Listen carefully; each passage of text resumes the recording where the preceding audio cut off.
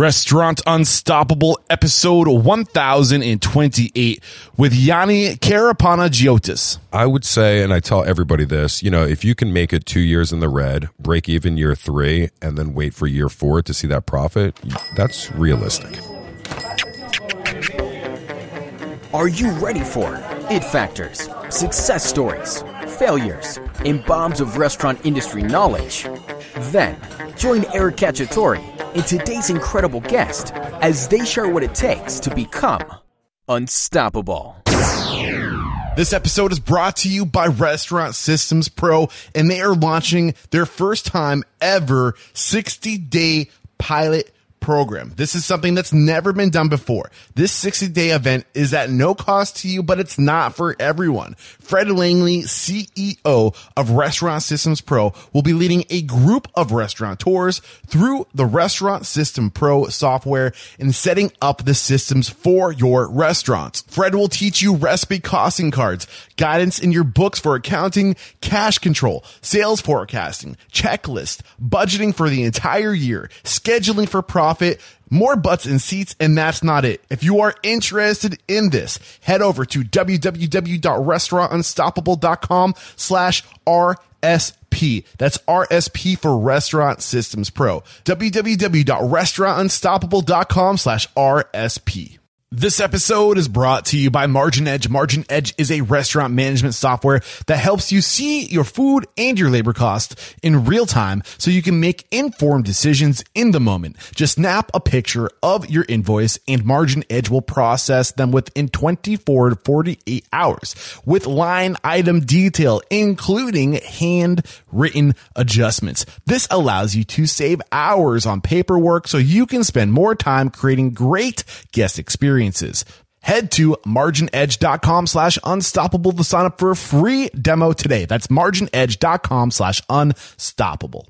This episode is brought to you by Pop Menu. Look, there is a lot of elements to consider when growing your restaurant. Like, are you connecting with your diners and with the right message? And could your kitchen put out more orders than your dining room has room for? There's so much to consider, and it can be overwhelming when you got into this business for the food and the people, and that's why I recommend Pop Menu, and that's why restaurants get Pop Menu, frankly. Pop Menu is technology for restaurants that are ready to grow. For a limited time, get $100 off your first month, plus lock in one unchanging monthly rate at popmenu.com/unstoppable. Go now to get $100 off your first month at popmenu.com/unstoppable. Restaurant owners and operators, you can make a difference in the lives of your staff and their families by supporting CORE, which stands for Children of Restaurant Employees. CORE is a national nonprofit that provides financial grants to food and beverage service employees with children when either the employee, their child, or their partner faces a life-altering medical crisis or natural disaster. Not only can you share CORE as a benefit in resource with your staff, you can also donate directly or host a fundraising promotion. CORE critically needs your financial support to continue to provide relief to restaurant employees that qualify for a grant when life does not go as planned. Support of CORE allows you to give back to your employees and restaurant families across the country. Visit coregives.org to learn more. Together, we can make a difference in the lives of those who serve us daily. With excitement, allow me to introduce to you today's guest, founder of Kara Restaurant Group and co-host of Restaurant Punk, the podcast, Yianni Karapanagiotis. Yo, yo, yo. My man, Yianni, are you feeling on? unstoppable today? You know it. Yeah, man. Unstoppable.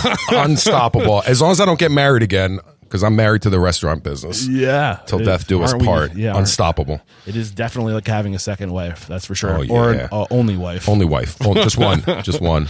I'm really excited to be talking to you. I'm excited to let the listeners know about your podcast that you guys just recently launched. How many episodes are you up to now? I believe 60, 61. So what, has it been a couple of years? No, man, we do 2 a week. We're shooting Nice. over and over again, and we're a little bit ahead, but Good for you. Yeah, why not, brother? Awesome. So I'm sure we'll talk about that before we say goodbye.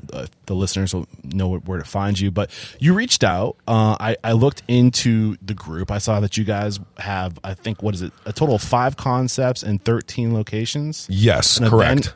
An event operation and a catering operation, which I think is interesting. It's it's 2 separate entities, but it's in the same realm. And a total of, so out of those 5 concepts, 13 with a 14th on the way in 20 years. Correct. I also know your BYOB, which I think is really interesting. Welcome to Jersey, brother. Let's go. I'm interested into the economics of that. All right. And I noticed that you have a lot of operating partners. And if anybody listens to the show, and this isn't, I mean, I get the pros and cons of partners, no partners, but I don't know how you can be the best unless you're a freak of nature, and most of us aren't, without having some partners to execute. So you're doing a lot of things I'm interested in. I can't wait to dive into your story, but let's get that motivational, inspirational ball rolling with a success quote or mantra. What do you got for us? Ooh, I'm going to go with my favorite of all time, which I say on a daily basis, and it might be a little cliche. You might have heard this one before, but it's my favorite. Consistency builds credibility over and over and over again. Unpackage that.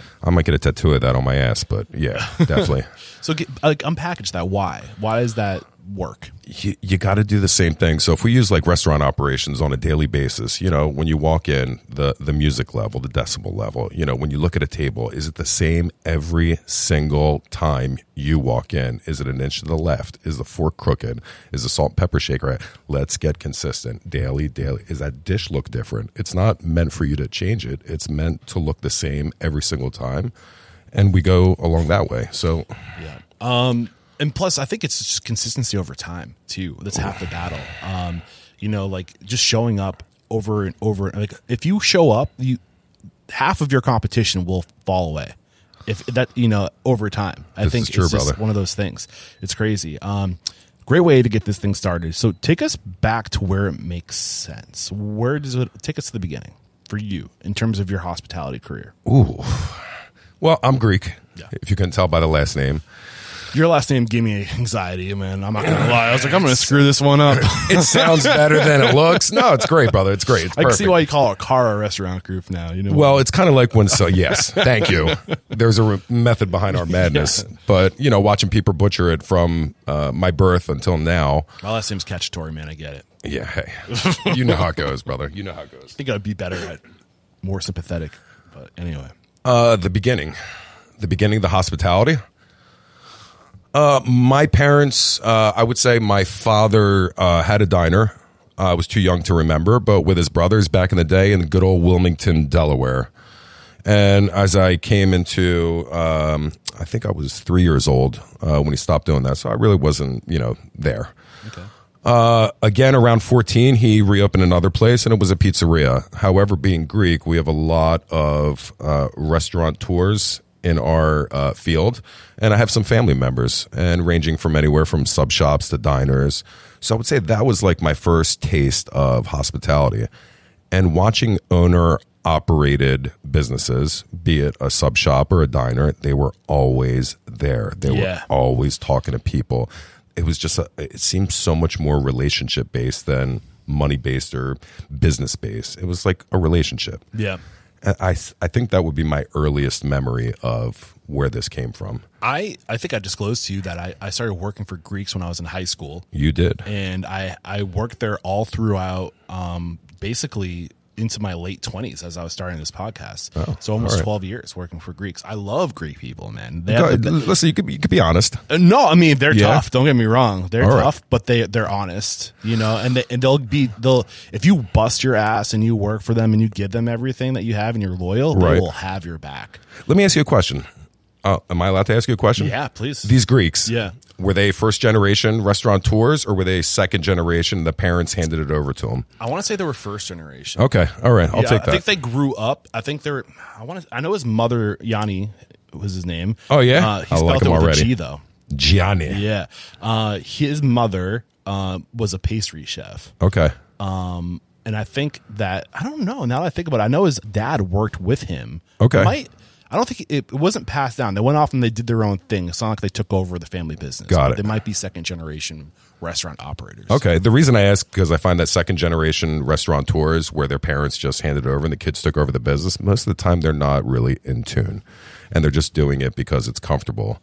I bring that up because, I didn't come from that. I just started from scratch and kind of went from there. So that's why I bring that up and I ask these questions, because I have a lot of family arguments. members, but you weren't second generation, first generation restaurateur. No. Yeah. Wait. Yes. No. I'm first gen. Yes. Yes. Yes. Okay, we're aligned. Yes, we're good. I promise. Yeah, but I mean, what I remember working for Greeks was just the work ethic, and exactly what, to reinforce what you said, is they were always there. And if they weren't there, the business didn't run. And there's a certain level of like the relationship that, the power of relationships, yes, but is that sustainable? Well, we can get into that. Yeah. Because, how do you do it with 13 places? Is it because I'm a people person and I'm at all 13 places every day on a daily basis? And I think that's the mindset when it comes to growth. Right. And we look at growth and refinement as complete opposites. Wait, so what is the mindset again? I think I might have missed the actual when you speak, we were just talking about Greeks. Yeah. And I think I've heard it maybe 1,000 times over my career. If I'm not at my restaurant, everything goes down. It's true. Everything burns down. Everything goes to shit. And sometimes, how do you grow? Right. Do you just there's a Greek saying, you put glue on your feet when you have your business. You're there all the time, 24/7, nonstop.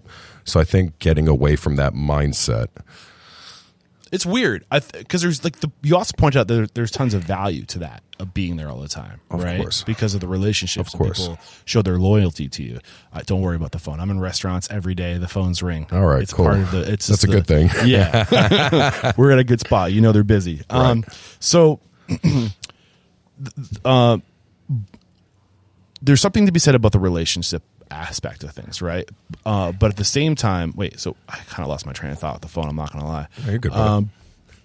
So, yes, you can't underestimate the significance of being there. But at the same time, I think you should create a business that you want to be at and choose to be there because it's what you love to do. But if you can't be there, then you should have the choice to go to a funeral, the choice to go to a wedding, the choice to catch a football game or a baseball game. Yeah.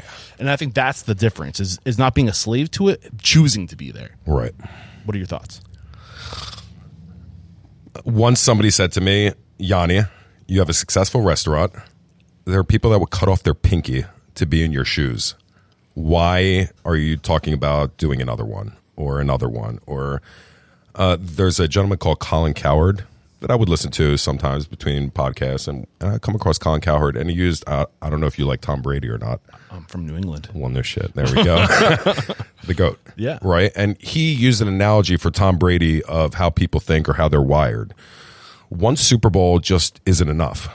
I need more. I need more. I need more. And it's not a greed thing. It's a passion thing. And I think in our business, can you say creativity has no end?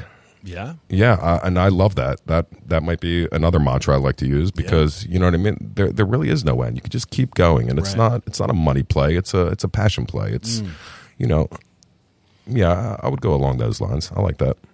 Awesome. So you had a family working in the business. Right. Were you working for aunts and uncles? Were you doing side work, or was your first exposure to restaurants? All I'm going to say is I was 18 years old here in New Jersey, and I was getting into a lot of trouble, barely made it out of high school. I did have a report card that I actually have framed that had straight Fs on it in high school. So I barely made it out, but I just knew I had a love for it. I'd worked for a steakhouse as a dishwasher, and I'm like, there's no other life for me. I mean, this is just it. This is where it's at. What did you love about it? The people coming in and out. I fell in love with a waitress every night. There were customers. The guys were just coming back. It was like a team, a sport. It was just, it was great. Yeah, nonstop. So, did you at this point? Are you saying I'm in? Like this is what I want to do? Yes. And there was a point where I was 18. I looked around, and I have an uncle in Toronto who we would say is a restaurateur, and I drove to him to ask him if I could come up there, live up there, and learn.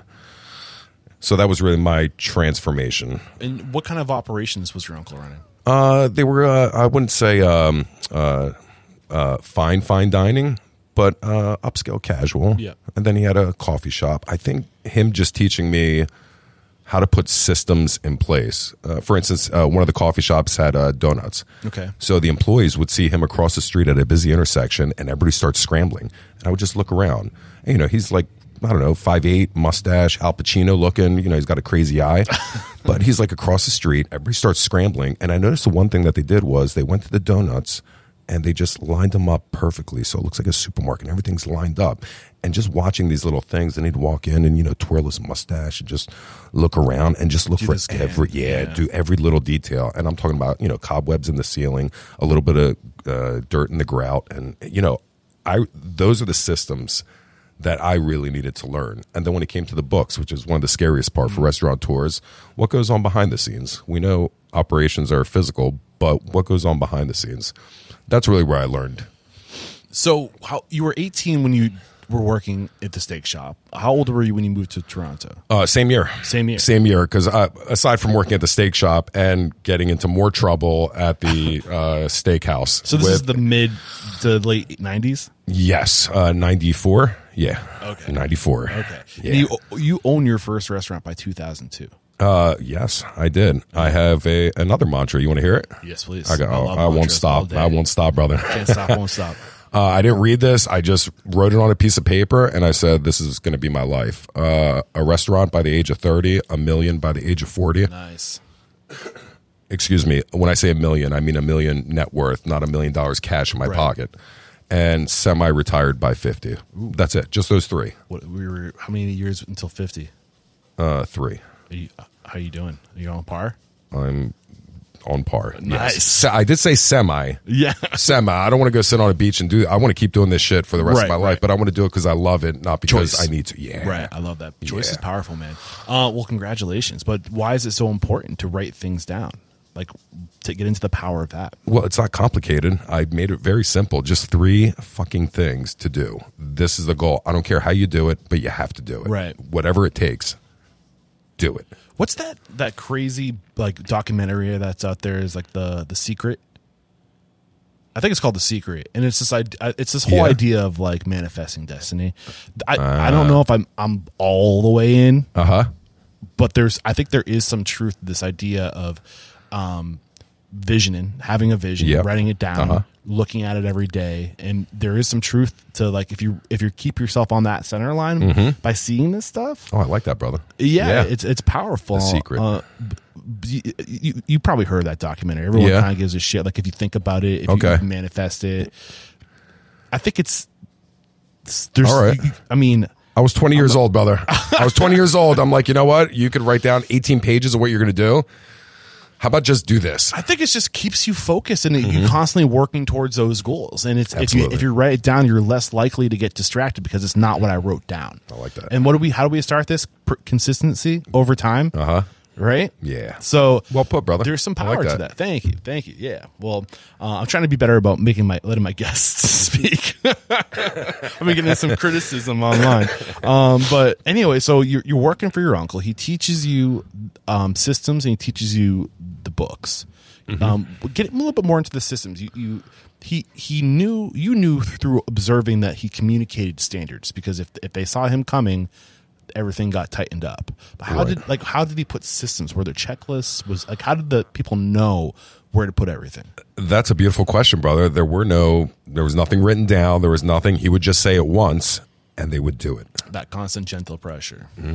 I love it. And was that out of fear or was that just to please him? Maybe both. Is that your standard today, or are you taking it beyond that? I would let somebody else answer that. I would like to say I'm very fair. Your brothers, I do have the eyebrow raise, yeah. And I can be a little much. Yes. Yeah. Yes. So what about the books? What did he teach you about the book? What were the biggest lessons in those early days? It's just such a scary thing. And then when you really sit down and do it, I think just like anything in life. Why is it scary? I think it's scary to a lot of people. Like, what am I doing? How am I doing my sales tax? I got to keep track of my numbers every day. And I know back then, as opposed to now, like everything is on a credit card, really. So you have QuickBooks. You got a lot of tools that really just help you stay in focus with your profits, your bottom line, your sales. And really, we like to use year-over-year comparisons. And we like to see if there's growth, if it's stagnant, and just try and see where we're at. So I think that can be intimidating to... I spoke at a culinary class of a bunch of they want to be chefs and they're young kids, and we talked. So I was sitting down for half an hour, and then half an hour into it, I said, "Let's everybody get up. Let's loosen up a little bit." I said, what do you want to be when you grow up?" And he says, "I just want a whole fleet of food trucks." And I'm like, "That it?" I'm like, "Easy. Go buy one, marketplace, work on it, fix it up, run it for 10 years." Learn how to do the books, learn how to form an LLC, all the things that go into play that are non-physical restaurant operations, and just get it out of the way. Just get the first one out of the way first. And then 10 years later, then get your second. And then we'll go from there. Why 10 years? I like the 10-year rule. Why is that? I don't know. You really I know after owning and operating one restaurant for 10 years, because me and my brother did not open up a second restaurant until 11 years later. So I feel like it took 10 years of me working the grind, getting in there, working every day, 7 days a week, like we just talked about, Greeks being in their restaurant. Yep. And that's really how we built the first restaurant. And then we went to the second. And I think it's a great potion. I think we're going to unpack that a lot. Yeah. Oh, yeah. I like to spend a lot of time in the first restaurant because I think that's really where we're like galvanized. Yeah. Yeah. So you're working for your uncle. Right. Here's 1994. 1994, brother. And how long were you in Toronto? I actually was there I'd never planned on leaving. So it's a cool city. It's such a cool city, brother. Yeah, I was there last year. I fell in love with it. I was like spread out too. I'm in heaven. I mean, the women were just unbelievable. And I love it. Is that like Canada's Florida? Oh, furthest point south. They just walk to it. There's a lot of French going on in Montreal and the other cities, but Toronto I felt like was more Americanized, but it just had a little European flair. It was so clean. I just fell in love with it, and that was it. And I never planned on leaving. But, as fate would have it, while I was up there working and learning and doing all that stuff, a year and a half, second year, I came down back home to go hang out, and I wound up at a place in Philadelphia that had a Greek night, and I met a girl, and she turned out to be my future wife. So I left Toronto. I got in the car, and I said, I'm going to marry that girl. I went to Toronto, packed my stuff, moved back home. And when did you come back to New Jersey? 97. 97. Yeah. So you had about 5 years between coming back, meeting your future wife, and owning your first restaurant. 5 years. Yeah, 97, 2000. Yeah. So when you left, where were you on your journey of being ready to open a restaurant? So I told my uncle in Toronto, I'm heading out. Where are you going? I said, I'm going back to Jersey. I'm in love. Oh, you're in love, eh? Okay. I said, what do you think I should do? What do you think my next step should be? He's like, you should go work for these American companies. I don't know how they do it, but really learn like the corporate system. And I'm like, good advice. Well, like McDonald's or whatever. No, he's like, no, it's something like a stupid, like a, I don't know how, he had trouble like saying the words with the Greek accent, but I knew what he was trying to say. He was going along the lines of like an Olive Garden or a TGI Fridays, like these real American companies and systems. I actually came back and I wound up going to TGI Fridays. Nice. And I was like, okay. I had worked at so many different places and restaurants that I'm skipping over a lot of that. But Steakhouse, my uncle, and TGI Fridays would be the main ones. The transformative times. Yes. So how did you transform at TGI Fridays? Well, I got hired as a server. And I served there. And then they asked me to be a bartender. And I said, okay. Then they asked me, are you interested in the kitchen? I said, I am. And then they said, would you like to be a manager? So, bartenders out there all know this. Bartenders make a lot more than the kitchen staff does. Right. When they asked me to be a manager and I heard the salary and I compared it to what the salary is as a bartender or a server, I would say it's about 1/3, maybe half. And I think this is where a lot of people, or maybe a lot of your listeners might understand, like you're taking a step back right, monetarily. but what are you gaining from it? And whatever your goals are in the future, that's what's going to happen. That's what depends on what are you writing things. Do you have a vision for yourself? Do you do you want to be an owner? Do you want to be a millionaire? Do you want to retire by the age of 50? Then you have to sometimes step back or take a step to the left to get an unlimited ceiling, or to sacrifice cash flow now for an education. Absolutely. Right. Amen, brother. Yeah. I mean, that's beautiful. That's exactly how if I could articulate it the same way you did, I'm going to listen to this and I'm going to write it down exactly how you said it, because that's how it's that was true perfect. though. No, and agreed. when you're young, like, you take a job for a quarter difference an hour, and that's important to you, which is so stupid. Right. Yeah. So I took the job as the manager, and I took the very large pay cut. But, one of the first things was learning how to lead people and not be a dictator. So the second thing I learned was, they fly you out to Dallas for 2 weeks. They put you in the TGI Fridays managerial. And, as corny as it may sound, it was one of the best experiences of my life, because being around so many independent restaurant operators, the think is totally different. And I think that's what my uncle was trying to say with go to like a corporate place, because you're going to see things that you haven't seen before, and different kinds of systems and different ways of thinking. And I was always grateful for that. But I did very well at TGI Fridays. Shout out. What do you mean by well? Well, meaning that being that young and being a manager, I was surrounded by older managers. And I'll go as far as 30s, 40s, 50s. So you're 20 years old? 21, around that ballpark? Yeah. Yeah. Very young. Yeah. The manager that asked me, the director of operations, I was actually bartending at another TGI Fridays, and he happened to walk in. And I'm a guest bartender, and I'm on my hands and knees scrubbing out the fridge of the beer cooler, and he just happened to notice that. He didn't say anything. I didn't find out till later on. I said, why me?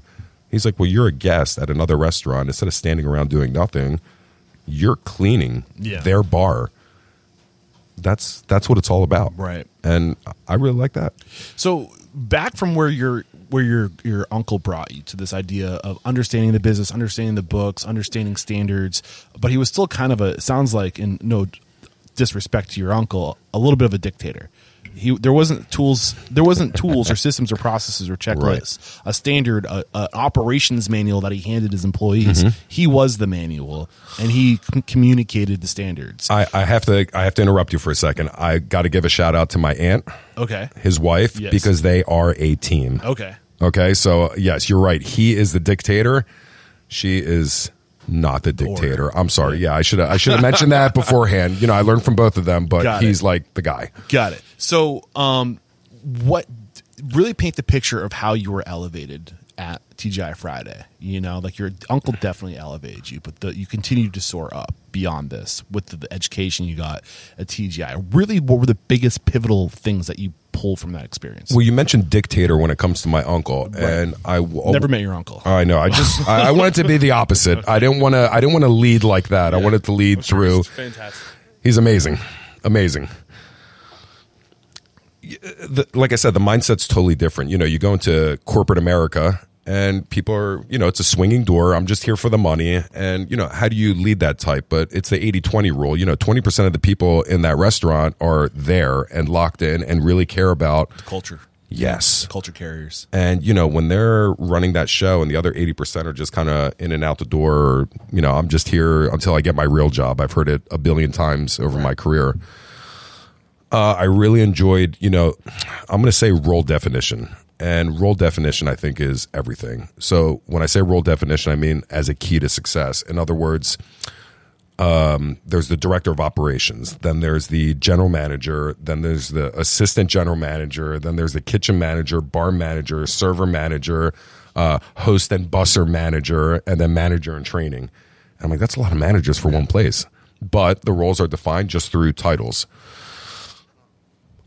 I've seen this in independent. I'm going to use let's use a diner, a Greek diner, for instance. You might have 6 family members in there. Okay. Is there a director of operations? I was smiling because I watched like 2 episodes or like clips of episodes on your podcast, and I know how you feel about diners. So. Oh, okay. All right. I love them. I do. I don't know how to tell you. Like, I love them. Yeah.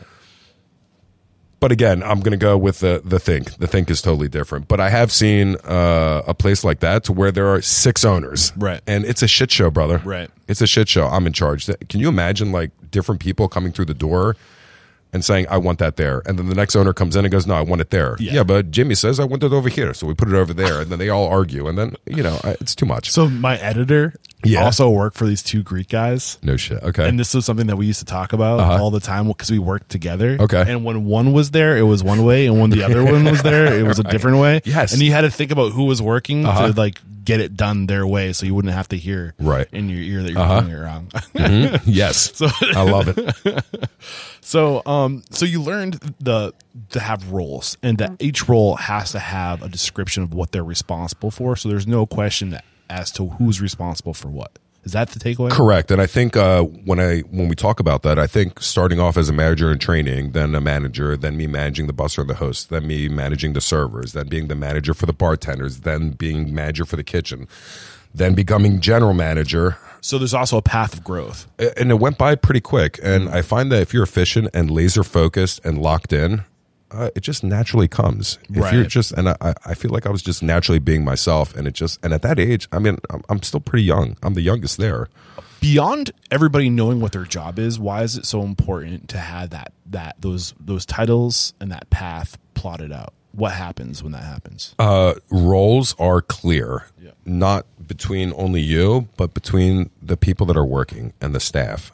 You know what I mean? And I think that's really important. Like there should be a final say. You had talked about 2 owners coming in and saying, 2 different things. Where is the final say? I know everybody wants to cross the finish line holding hands together, but I like that. So if I'm a kitchen manager, I am answering to the general manager or the director of operations, and you have to listen, because if you listen, you can make other people better.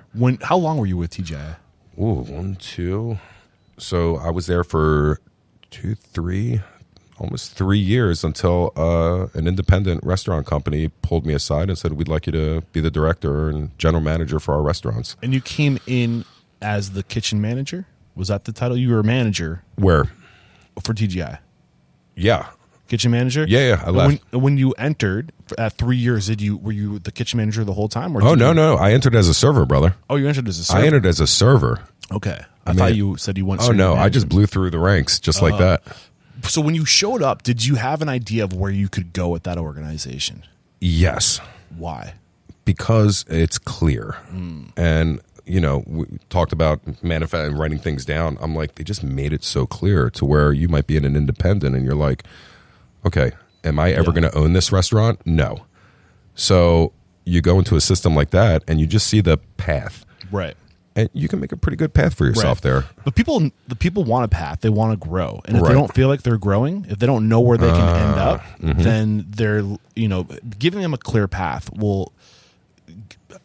it's good for their mental health. It's good for their it's needs. Everything, brother. That's why I think you're going to love our group and our concept when we get into that. Oh, yeah, you're going to like it. We're going to unpackage it. So any other key lessons, takeaways about leadership at TGI? Because I think that was the other thing that you mentioned. You learned about leadership and you learned about organizational structure and like all that stuff. I'm just going to say, like you said, I really enjoyed my time there, and I wasn't ever looking to leave. Like I said, I got approached to be and pulled away. I'd like to think loyalty is my strength, but I've been told it can be my weakness as well. Most strengths are weaknesses. Most strengths are weaknesses. Yeah. I mean, see? Weird. Yeah. Yeah. I always looked at it as a strength. And he's like, one of our guys, he's like, that's your weakness. And I'm like, no, it's a strength. He's like, trust me. And I've learned a couple lessons by that. But yeah, I hear you, brother. Yeah. Was there a leader there that you gravitated towards? Yes. Who was his name was David Horn. His name is David Horn. He was the director of operations, meaning that, polo shirt, suit and tie. So basically I believe it's called the United Restaurant Group. They're based out of Virginia. So they owned all the TGI Fridays in Wilmington, Delaware. So he would go around from store to store and meet with the managers. So he was the leader for the managers. And then he was in charge of the real estate dealings and that other stuff. And I was like, okay. And just having conversations with him, I understood why he was in that position. Why? I guess grace, knowledge, intelligence. And, he really bought into the TGI Fridays what's the word? Kool-Aid? Like the what they were trying to do. He drank the punch. He drank the punch, but he wasn't trying to sell the punch. Got it. And that's why I liked him a lot. He wasn't selling anything. He just liked it himself. And I really admire that. Yeah. Very classy, very cool guy. So that would be my role model in that TGI Fridays frame, going from my uncle to corporate. Can I say corporate America when I'm talking about TGI Fridays? Look, I'll be honest. When I started this podcast, I was very anti-corporation, anti-franchise, anti-big business. I still think there could be better balance, and that's part of our mission to transform the industry is to create a path to shine a light on how these big operations run, so you can do it on a small scale, and you can treat a little business like a big business. And and I think what will end up happening is we will find a middle ground. I took it all as education, brother. Right. Like for me, it was all an educational experience because, like I said, I'm going to have my own place by 30. But there's a lot we can learn from these corporations. Another thing I've seen past guests do, you went in and you worked for a corporation, but if you want to own a restaurant, I've seen people buy into franchises. Yes. Specifically, if they were successful in other careers, they had money, maybe they're engineers or lawyers or whatever. Oh, yeah. And they're like, I want to open a restaurant. They go and they find a successful franchise, and they steal everything. Everything. We're in that mode right now where we've been approached to franchise, and I'm like, wow, this is a lot. And like then a lot of these people, if their concept isn't directly competitive of their current, I think the woman I spoke to, I can't remember her name, but she worked for Five Guys. She started a couple Five Guys. She has like 3 or 4 locations, and then once she figured that out, she started her own Indian food restaurant. Based out of actually DC, I want to say Curry, or I can't remember what it was. Anyway, but she learned so much from that. And it's a crash course into how to franchise a bit. Why not go learn from Five Guys? Sure. Yeah. Sure. So, before you buy in, though. Exactly. Before you buy in, maybe a little experience helps. Yeah. If you're an engineer, maybe, I've never worked in a restaurant before, but I'm going to get a franchise. Engineers do great in this industry because they're all about process. Yeah. They're all about... Well, let's say it's fast casual or QSR, and let's say it's a fry joint. I would like to say, not to play it down, but it's a little easier, right? You know what I mean, as opposed to something more upscale casual. Let's call it. You need a Peter in the kitchen. Yeah, that's right. Yeah, the Pete. Yeah. So you have your time at TGI, right? This guy headhunts you. Or woman? No, I'm going to say that. It was an independent family of 4, a mother, a father, and 2 brothers in Philadelphia, Pennsylvania. Shout out Marathon Grill.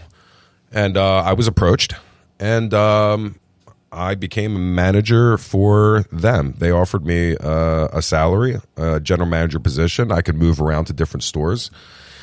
And I wanted to learn from a non-Greek or non-corporate setting. So I would say I went into this family-built empire, which I believe they had like 7 or 8 at the time. And they were all Marathon Grills? Marathon Grill, and the other one was Marathon on the Square, which is at Rittenhouse Square. And they And I went to go learn some more. So this is from the age of 25 to, wait. No, this is 24. I was there for a year. Okay. So 2018 to 2019? Or sorry, 1998 to 1999. Is that right? My mind works 98 to 99, right? Yeah. 98. I'm going to say 99, 2000. How many more years from when you started working for them until you opened your first place? Summer of 2002. So there was 3 years. Well, they were located in Philadelphia. Okay. Eric, I found a spot in Philly, this little tiny pizzeria, and had 2 2-bedroom apartments upstairs. I'm a manager. There's a story before Georgia's. What's that? George's. Sorry. Oh yeah. Okay. Oh yeah. So there's a failure. Oh well. I love failures. I wouldn't say I got some failures for you, brother. This ain't one of them though. Okay. Right? I'm in Philly. I'm a general manager. I'm walking around. I have my little Vespa in the city. I am living with my future wife at the time, and we are getting married. Sounds like the life. Yeah. Vespa, Oh, yeah. place, I still got a Vespa, brother. But in the city, there's girl of your dreams. Yeah. Everything's just like good to go. And I'm like, all right. So, okay. Riding around, I see this little spot. It says for sale. And I'm like, interesting. So it was $400,000, and it was a little pizzeria on the bottom, but it had 2 2-bedroom apartments upstairs. And I'm like, you know what? I got 30 grand saved up. I'm going to make this deal happen.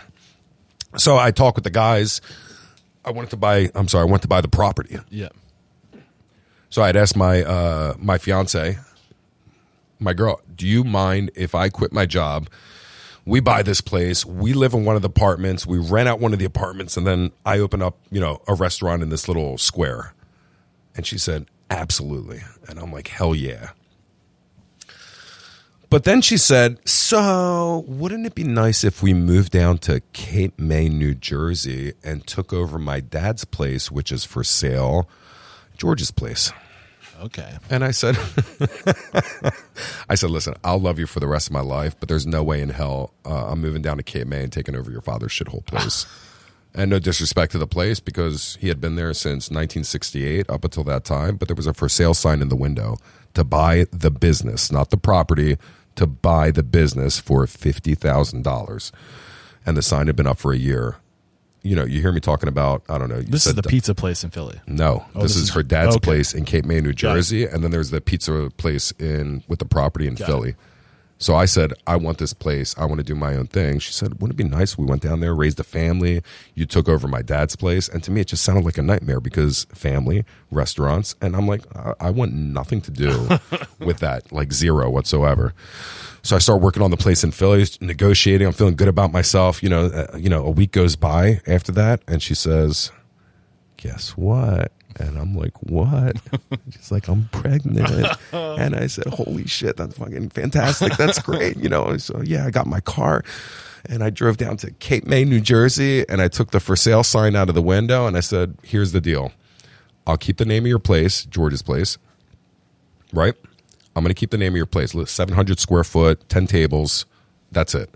I'll keep the name of your place. I'll call you Dad, and I'll name my second son after you. That's all you're ever going to get from me. Deal or no deal? Deal. I want you and your everybody out. I'm going to open up my own LLC, and I'm going to own and operate it. Just stay out of my way, please. And that was the deal, brother.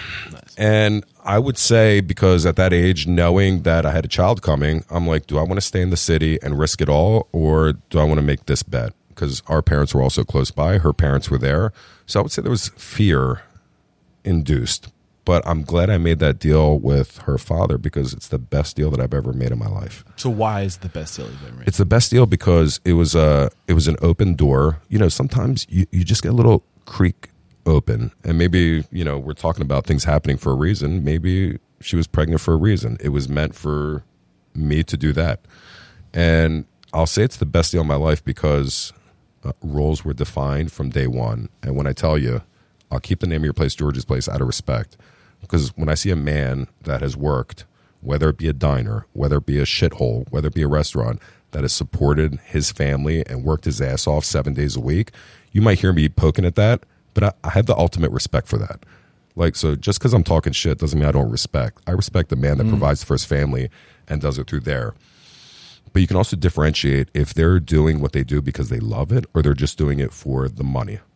And I think that's why, just drawing that line from the get-go in 2002, that's why I say it was the best deal that I ever made. I didn't say, hey, please, can I have this? And then we work together, and then you teach me your systems.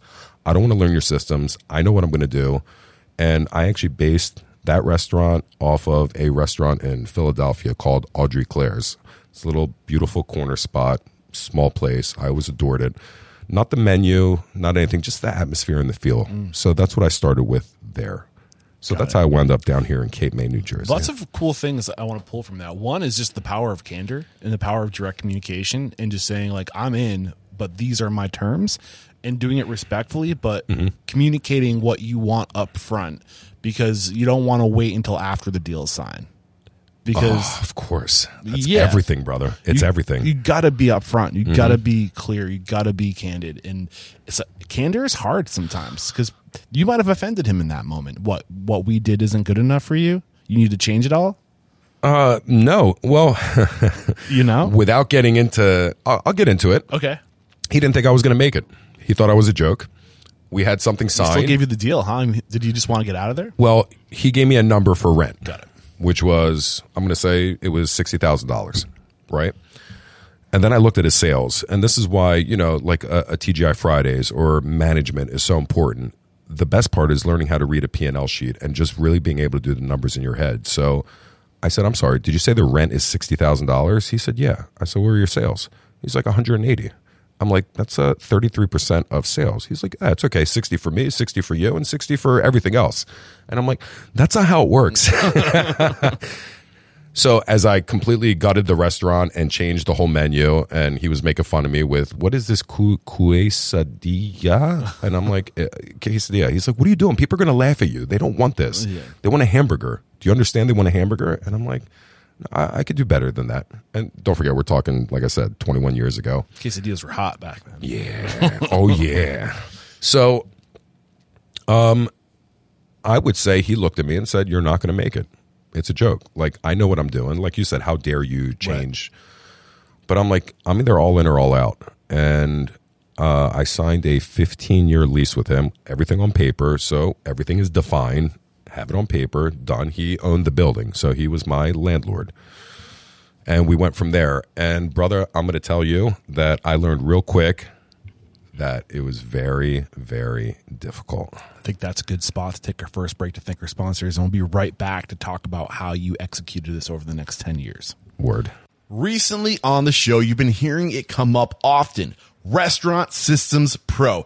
If you've become interested, I highly recommend you sign up for the Restaurant System Pro 60-day pilot program. This is something that's never been done before. This 60-day event is at no cost to you, but it's not for everyone. Fred Langley, CEO of Restaurant Systems Pro, will be leading a group of restaurateurs through the Restaurant Systems Pro software and setting up the system for your restaurant. Fred will be leading the training, supporting you, and holding you accountable. Typically, this costs $10,000 a month to have Fred in your restaurant, but during this no-cost to you 60-day training, he will be teaching you every process he does during the group coaching sessions, and nothing will be held back. During the 60 days, Fred will walk you through the Restaurant Systems Pro process and help you crush the following goals: recipe costing cards, guidance in your books for accounting, cash control, sales forecasting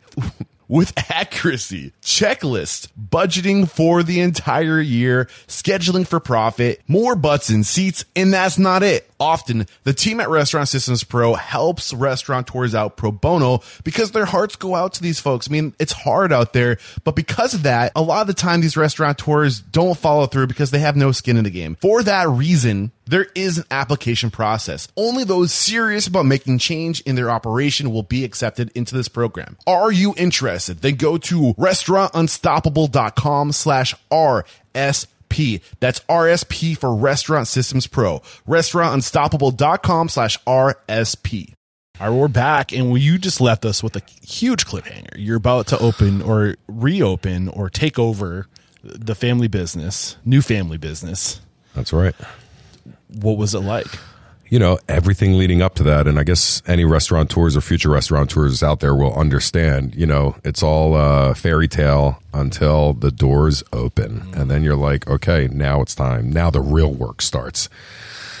And it was a lot. You put a lot of pressure on yourself, and I don't know how to even put it into words, but I can understand why a lot of first-time restaurateurs fail, or first-time anything. You know, I think from the outside looking in, you're like, hey, I can own a restaurant that looks like fun. It's going to be great, right, and I'm going to be rich, and I'm going to have a cool car, and everybody's going to know my name, and I'm going to be popular. The dream takes over. Yeah, but you actually have to work your fucking business. You're 25 years old. Yeah. You got a baby on the way. Yeah. You've worked in a handful of restaurants. You've gotten your management experience for 2 restaurant groups. Sure. Excuse me. What were the biggest challenges? You painted the picture of what you thought it was going to be like. You know, we're going to make it. We're going to be rich. We're going to be famous. What was the reality? The reality was you're not. That's it. So what you're going to be in the red, brother. Yeah. So what were your biggest challenges? So how long were you in the red? I would say, and I tell everybody this, you know, if you can make it 2 years in the red, break even year 3, and then wait for year 4 to see that profit, that's realistic. Right. And I think that's a really important thing to keep in mind too when you're raising money. If you do a really accurate pro forma, what do you need to survive for 2 years without any cash flow? And to get that added to the money you're asking for when you're getting those loans. So maybe it's an extra $60,000. Like, can you live with $30,000 a year in 2,000 with Don't forget, I'm going in with no loans, no investors, no nothing. I didn't take any outside money because, like I said, if you're going into a restaurant and let's say you're not buying the property, you're leasing it, and you take out a loan. Let's say you take out that 60 grand that you just talked about, and then you put that money into it. So you're 60 grand down. How much is the rent? Let's call it another 60. So you're down 120, $120. What do restaurateurs make? 10%, 5%.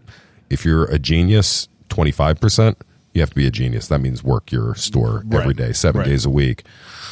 So how long is it going to take for you to make that back? Are you going to make it back? You know, and it's a difficult one. So I'm thankful that I did not have to take money. I just put a lot of elbow grease into it. I didn't hire any kitchen staff. I just did it by myself. So it took 2 years for you to get into the black. That's after my first summer at George's place in Cape May. After the summer, which is the busy time, I noticed right around this time, September, I'm like, I don't have any money.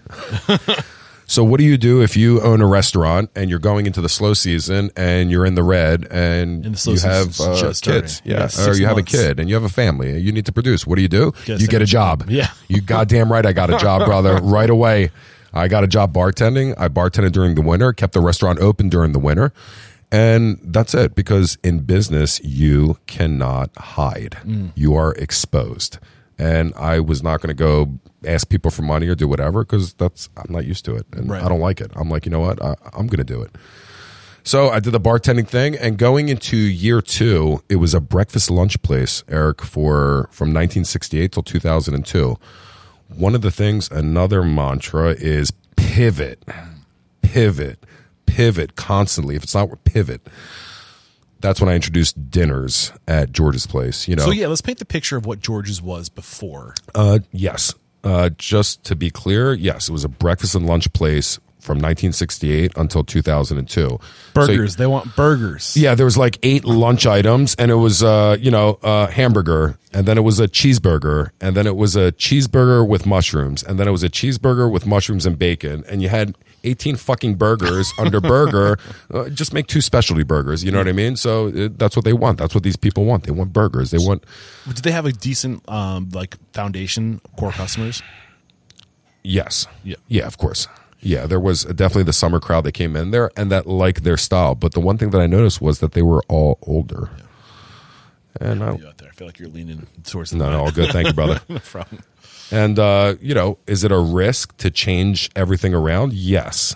But I felt like if I kept it the same, that's what it was before. And the first customers that walked in said, what the fuck happened here? Well, that's what I was curious about. Yeah. So you take over and you say, no, we're going to do it different. You have all these loyal customers, or likely, the 80% of revenue that's keeping this place open. Right. Or 60 is closer to 60, I've recently discovered.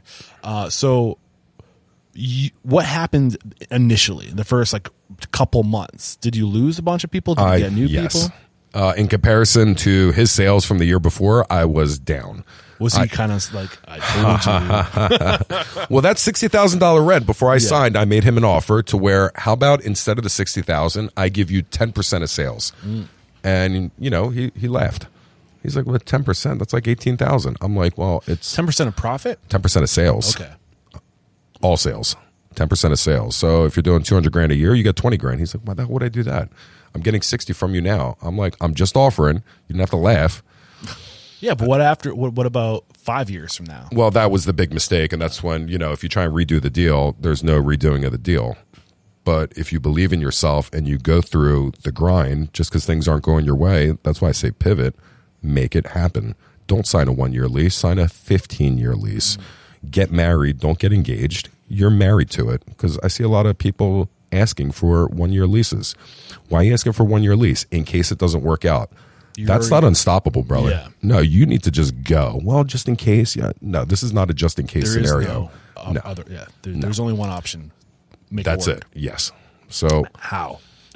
Ask how. How? So you were constantly pivoting. So the first pivot was pivoting away from what your father-in-law was doing. Correct. How far did you pivot? What did the menu look like after he left? Different. I did keep some staples, and there's an item called chip to beef, which is there's a signature. It's called SOS, shit on a shingle, and it's like a thinly sliced beef, but it's in a cream sauce, and it goes on toast. And I was just making it. He's like, it's not right. And I'm like, it's not right. Do it this way. You can't take the chip beef off. You're going to go out of business. And I'm like, I put the new menu up. Chip beef was still on the menu, but I saw the sales just, more people trying some different stuff. Again, this was 21 years ago. So when I say, I'm introducing Nutella into a town that doesn't have Nutella, which is Cape May, New Jersey, and nobody on their menu had, I don't know, Nutella. I know it sounds stupid today, but I was looking to do like different things. So let's say my father-in-law had a waffle with powdered sugar.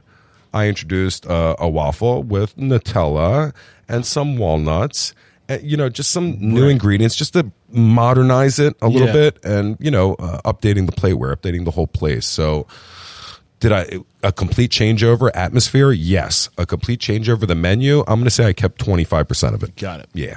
So that was the first pivot. What were the additional pivots? The biggest pivot was opening for dinner. So with 10 tables in a restaurant, and the kitchen and storage being even, tiny. So when you get a small restaurant like that, you have to order daily, as opposed to having a bigger restaurant with a shitload of storage. You can order once or twice a week, not your produce, but like a lot of dry goods. So I found that I was ordering a lot. So I was trying to compact a breakfast lunch service. I would close from 2 to 5 or 3 to 5 just to reset the whole dining room and make it more of a dinner atmosphere. And I opened for dinner and nobody came in. And then one person came in and then we talked. And then a week, 2 people came in. And there was a time, a year later, year and a half, a table walked in and they said table for 2. And I looked around and I said, I don't have any tables for you. It's going to be a 5-minute wait. And I looked at my brother and I was like, holy shit, we're on a wait for dinner. So when I talk about pivoting, it's just, the rent stays the same. You have your uncontrollable costs and your controllables. Everybody always says control your controllables. Fixed items don't. So if your rent's $60,000 and you're doing $200,000 in sales, that's 33%. But if you're doing $1 million in sales and your rent's $60,000, it's 6%. Yeah. So what we did was we just really raised the sales through dinner service and really started profiting. And I said, okay, here we go. Got it. Yeah. Any other additional pivots thereafter? I think it was just the pivot of life. My son being born, we bought our first house. You're in business, and I'm at 26 years old, and I'm like, you're a little young, and I'm like, well, you got to take an opportunity when it comes. Yeah. And whether it was in Philadelphia at that place or whether it was in Cape May, New Jersey, I said, I'm just going to take advantage of this opportunity because we're going to go. So from when you started doing dinner to when you had a wait list, a year went? Yes. So I guess, how do we get into that mindset of just kind of wrapping your mind around the fact that our efforts they're going to bear fruit in the first year? You got to plant the seed and then you got to give time for that thing to grow. Very important, brother. Yeah. Very important. And there's a lot of nights and days that I would just be in there by myself and just wait for a customer to come in. The wife's at home, got a newborn, and I'm like, I'm doing this for a reason. And I'm not going to be here and just play it by chance. I'm going to be in control of what happens. And it wasn't for anybody. I wasn't trying to prove anything to anybody. I just wanted to do it because this is the life that I wanted. Did it take a year for you to open for dinner? Was it the first year you were breakfast? Yeah, lunch? after the first year, I told you I started bartending. I'm like, well, I'm not going to do the same thing again because you can only do so much in sales in the summertime. Right? But this place was open year-round. Can you really capitalize on the year-round? Yeah, you can or you can't, but you just have to build sales because the way I looked at it was, I have another 8 hours of service. Why aren't we using it? Oh, you're going to waste your time. Nobody's going to come in for dinner. I'm like, I'm going to go for it. Yeah. And one at a time. And it took a year of showing up for dinner to build that foundation, that loyal customer. Yes, and I'm going to point out also that first year, again, I know I said it was 21 years ago, but I put all dinners at $9.95. Wow. And I'm not talking about bullshit dinners. I'm talking about, salmon. I'm talking about proteins. Pre-menu engineering skills. I just wanted to get people in the door, and I noticed people would stop, look at the menu. It didn't have a reputation for dinner. And they would say $9.95, and they would just look at each other because I'd watch them out the window, just talk to each other. So was it intentional? I did it intentional, yeah, because I believe in sales. I believe another mantra: sales make everything disappear, brother. And I just need to get some sales in there. and I just need to get some people and connect and see. So the price dinner $9.99, and you had a menu. Everything on it was $9.99. Everything on it, yeah. Now, did you do enough? Like, was it just a guess, or were you like, okay, on average, if we get an even split, like this is like the medium, like? I'm going to say I made 10 cents on every dinner entree, but I was getting people in the door, and as it got busier, I hired an employee, and then the servers were making more money, and I'm like, okay, this is what growth is. Slow, low, and make it work, and then it's gonna work. Don't do it just for the money. Do it for growth and make something. You know, you can always measure profitability. What do you mean by growth? If money isn't growth, what is growth? Well, growth is, how do you measure, you know, a restaurateur? How do you measure a business? You can always measure their profitability on a piece of paper, but how do you measure their durability? You know, how do you break? And I always look at, you know, our group, and I'm like, how do you break us? Very durable. So how do you really measure that with somebody or with a business? So when I talk about growth, how do you grow without, you know, taking out a shitload of money and borrowing this, and then, you know, are you digging a bigger hole? You know, maybe you are, maybe you aren't. Our way of doing it is, how do we become unbendable? How do you become an octopus and take one of the legs off and you still have 7 more? It's interesting. Simon Sinek is talking a lot about this lately. I think he on his, I don't know if it was for his book, The Infinity Game, or this idea of like, you don't play it's not about the numbers and it's not about winning the game. It's like this infinity game, this idea of that, like the game's never over, right? Never. And I think it was in reference to that book. He was talking about these organizations that when they're hiring, they look for a certain type of person. It's like XY axis, and you have on one axis, it's skill, like technical skill. On the other axis, it's loyalty. And that they almost always sacrifice skill for loyalty because of that. Sacrifice skill for loyalty. Wow. Because of that variable of like, how do you measure? What was the term you used for durability? Durability, and I think durability is very synonymous with loyalty, right? Like they're going to stick with you. The culture's strong. That's what are your thoughts? Yeah, I'll go along with that. And how do you measure that? How do you measure it? How do you feel like? I would call it, I don't want to say a safety blanket. I don't know, you just feel stronger inside, and the people around you feel stronger inside, and that you can't stop that. So, you know, unstoppable Big Daddy. That's what I'm talking about. So 2 years to get into the black. How did things start to change once you were in the black? Did you start looking at every menu item and really thinking about baking? Like, what did that look like? I don't want to lead you. I'm going to say that fulfillment. And saying, okay, all right. I remember one of my friends used to say, he used to introduce me as, hey, this is Yianni. He owns George's place. And they'd be like, yeah, but he's Yianni. You know? I think one of the smartest things I did was keep the name. There was a reason I kept the name, because I could use since 1968. He's like, why don't you change it to your name? I'm like, that's ego. That's not smart. That's not a smart move. So I wanted to keep that since 1968. Consistency builds credibility. So I thought that would help, and I thought that was a smart business move at 26. Was it the safe play? No, but I had a vision, and I just wanted it to work. And we're still here, right? I think we're still here. Yeah. So 10 years.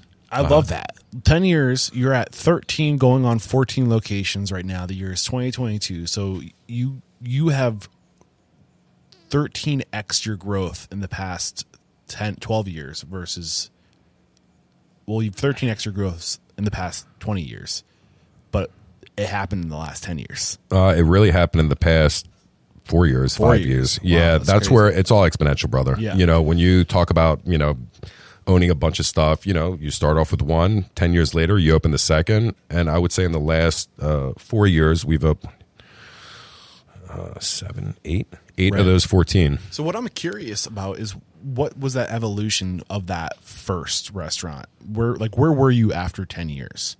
After 10 years, my brother, the Pete, was working in Philly for some great chefs like George Perrier.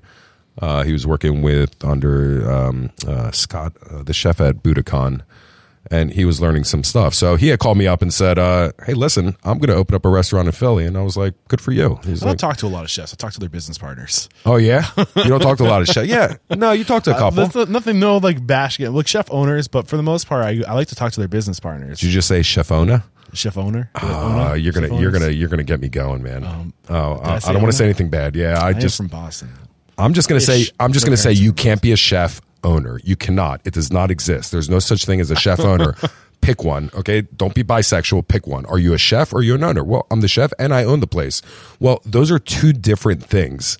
A restaurant owner and a chef are two different jobs. Right. You can you can have equity in the business as the chef. No, that's ego. You just want to say you're the owner. Pick one. Are you a chef or are you an owner? Well, I'm both. No, you're not. Pick one. What do you want to be when you grow up? A chef or an owner? I did not want to be a chef. I wanted to learn, and I could still chef my ass off. Yeah. But I'm a restaurant owner. Right. Right? And at the end of the day, like I said, I'm sorry. You touched a nerve with that because I'm here to listen, man. I'm here to get your perspective, and I appreciate your perspective. So, 10 years in, right? Paint the picture of what George's was after 10 years. Right. So after 10 years, we got a really, really, really big boost. We got a call from the Food Network, and Diners, Drive-Ins, and Dives at that time was like a really big deal. Oh yeah. Yeah, and that was 2010. Yeah, 2009. Sorry. Guy shows up at your place; it's a game changer. And like even I said, to this day, but then 13 years ago, the doors off. Yeah, it was crazy. Yeah. So we got the call, and I'm like, and they said it's between us and a legendary place in Atlantic City that I used to go to as a kid. It's slipping my mind right now, but anyway. They said it's between the two of you. I looked at my brother, the Pete, and I said, they're not going to pick us. I mean, they're going to go with, it's legendary. Next thing you know, they're like, we're coming. They send the producers down. They send the crew down. Word gets around town, and all of a sudden, kaboom. So what happened? Where was like, paint the picture of what your business was. How many more times did you pivot thereafter and paint the picture of what George's was? Like, were you profitable? Were you in the black every? Yes. Like, do you mind getting into numbers? Yes and no, but at the same time, I wasn't really good with the numbers. I'll tell you, here's the problem. Or actually, it was probably one of the best experiences of my life was getting audited for the first time. And it really taught me how to, keep my books together. The problem was I was just throwing receipts here, throwing receipts there, throwing them in a box. And I think going through a couple of years, any of you guys out there that have gone through this, I'm somebody that did not keep good records, but going through everything, every single thing, and presenting it and proving it, by the end, I was good. I was fine. So it was actually an educational experience, but I learned a lot from that. Biggest lessons. Yeah. So when it comes to the numbers, when you start doing, 300,000, then 400,000, then you hit the $500,000 mark, you're like, all right. Okay. There's plenty of money. Okay. And don't forget, I'm working it. Yeah. My brother is there working with me. He's going between Philly, driving back and forth, down to me, back to Philly being a chef, back down. And he was in high school when I opened in 2002. But from high school as a senior, he would drive down and help. And he'd do a little of the front, he'd do a little of the back. Your father-in-law could have been making $50,000 a year over year. Well, that's the beauty of it. And as the numbers go up, he's like, oh, maybe there's something to this. Is it too late to take that deal? Look, he's not the type of father-in-law to say, hey, I'm really proud of you. You're doing a great job. He's like, and I'm like, come on, man. Come on. Because I'm still, he looked at me like I'm a kid, which I was, I'm still 28, 29. I'm still under 30 years old. I got my second son on the way. So Michael, my first son, was born. He's 3. Then my youngest son was born, Georgie. And like I said, I kept my end of the deal. I named my second son after him. I said, I told you, a deal's a deal. I'll name my second son after you. So it was just a good vibe. And between my brother and another gentleman, hopefully that you'll meet, Nikos, was there as well. And we just had it. And I'm actually writing a book now, and I'm writing about what we're talking about right now. I don't know how you explain, like, once you get to the magic point and you're like, oh my God, this is the perfect ballet. This flow. Oh yeah. And that's what I look for today, every single day. All these years later, I go into every restaurant. I look for the ballet, that perfect dance between the front of the house and the back of the house, to where the kitchen has a couple tickets and the front of the house is moving and everybody's just moving in perfect unison. Because when you walk into your restaurant and your front of the house staff is just sitting around, and then you look in the kitchen, they've got 18 tickets and they're moving around, the flow is off. Right. If you walk in the front of the house and you see everybody running around like a madman, you go in the kitchen, they got one ticket up there, it's off. So that's what I look for every day when I go into all the different restaurants. I think that's my job. Yeah. That's what I do today. I look for the ballet and how to restore balance. So in terms of you did the audit, it forced you to kind of go through every receipt, and what did you start doing thereafter? I just start keeping records and just being more, start using my credit card, right? Like to make purchases. And that way it's there, and that way I always have it. So I can look at my credit cards. Segregating your cash, your yeah, operational just, expenses. that's really what got, a business owner. That's why I said, chef, owner, all these things, organization with the books, not my best. I'm right there with you. All right, you know what I'm saying. I've been in trouble with the IRS. I won't lie. When you first start a business, every dollar you make is absolutely going into your belly and into your rent. And I think I wish that everybody would get an audit in the restaurant business, because you're going to learn something. And you know what? You ain't going to do it again, and it's going to change your complete mindset. The problem is the restaurateurs that totally focus on that and forget to be in their restaurant and talk to people and touch tables and be present. Either you do that and you're an accountant or a bookkeeper, because what they do is, I think it's amazing. To them, it just comes like this. To me, it's like, I don't understand it. Yeah, I think that's probably one of the bigger lessons too, is as soon as, if you're not a numbers person, as soon as you can outsource the numbers, do it. Mm-hmm. Get it off your plate if that's not you, because that will bury you. Absolutely. So that was a huge lesson for you, this idea of just getting your cash under control. What was the next evolution for you? This was how long was this in? The next evolution, even during the what we were talking about before with the IRS stuff, we had opened our second restaurant, which was down the street from George's place, a couple doors down.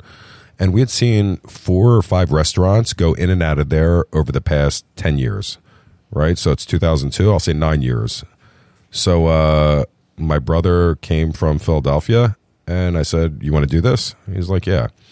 So I'm just going to throw a little role definition in there, just so we're on the same page. I don't know how it's going to sound to everybody or to you. My brother came down. I said, listen, very carefully, before you come down, I just want to let you know we will open a restaurant, and we will open more. But you have to understand that for the rest of your life, you'll be Robin. You'll never be Batman. If you can live that life, we're going to have a good life. I promise you. And to this day, that's how it works. Yeah. And it works. Why is that important? Like I said, the role definitions, like who am I talking to? Who's the guy? And that's even just having one restaurant moving on to 2, not 5, not 10, not 12. And that's how we create the chain. And just to let everybody know that this is the clear path, because when you take that kind of responsibility, if things work, yeah, you can take credit, but I can't take credit without him. But if things don't work, I like to look in the mirror and say, that's my fault. Yeah. Yeah. Yeah. Also, I think at the end of the day, somebody needs to make a decision, right? And I think by having that majority person, that, hey, like you're pulling in from everybody's perspective, and you're hearing everyone's weigh in, but at the end of the day, you're using all that to make a decision. Definitely. And one person has to make the decision. Not necessarily has to, but I agree with you that is a way. Listen, I got 9 years on him too, if that helps. You know what I mean? So, so we opened the YB, which stands for the younger brother, in 2011. Another BYOB. Yeah. So was that the second location? That was the second location. 2011. Right. But anything in terms of how you scaled, the things that you were doing differently after 10 years with George's, like where was the peak of that evolution before? Like what made you think we're ready for number 2? I would say the Diners, Drive-Ins, and Dives. Okay. Back at that time. And actually my brother was on the episode Chopped. So both shows were hugely popular back then. Yeah. And we were starting to get a little bit of a reputation. Got it. And all I'm going to say is that it was a 10-table restaurant, and many times, so we didn't take reservations for dinner. All I'm going to tell you is there would be 100 people outside all the way down the block. Wow. And I'd walk outside, and the first 20 tables we would take. Everybody else, sorry. Yeah. This is where it hit me. I'm like, you know what? Even if we left quality alone and we just didn't focus on quality, we're still going to be busy here for the next 5 years. I didn't say we're going to do that. But what happens when you have 2 children instead of 1 child? 1 child gets 100% attention, 2 children, 50-50. This is where I would say a lot of maybe your listeners who are restaurateurs own 1 restaurant, the fear of opening the second. But I think having my brother and Nikos, I said, you know what? We can do it. Quality will not go down. And that was a big aha moment for me. I'm like, okay, we can do this. So did you stick by the first location? And I'm assuming YB, younger brother, that was his baby. So I thought it was genius of me. Maybe not so much, but we could argue this. So on the Diners, Drive-Ins, and Dives episode, I did not go on. My brother went on. Yep. So he did some of his dishes, and here's what I did. We opened the second restaurant down the street and took one of those dishes and moved it down the street to the YB. George's place was so busy that I was like, well, listen, because they would come in and say, oh, we'd like to try the turkey dish. And I said, I'm sorry, actually, we're serving that over at the younger brother, just to get the place a little bit going. But I did something there that we've never done again to this day. I bought a business. We bought that business.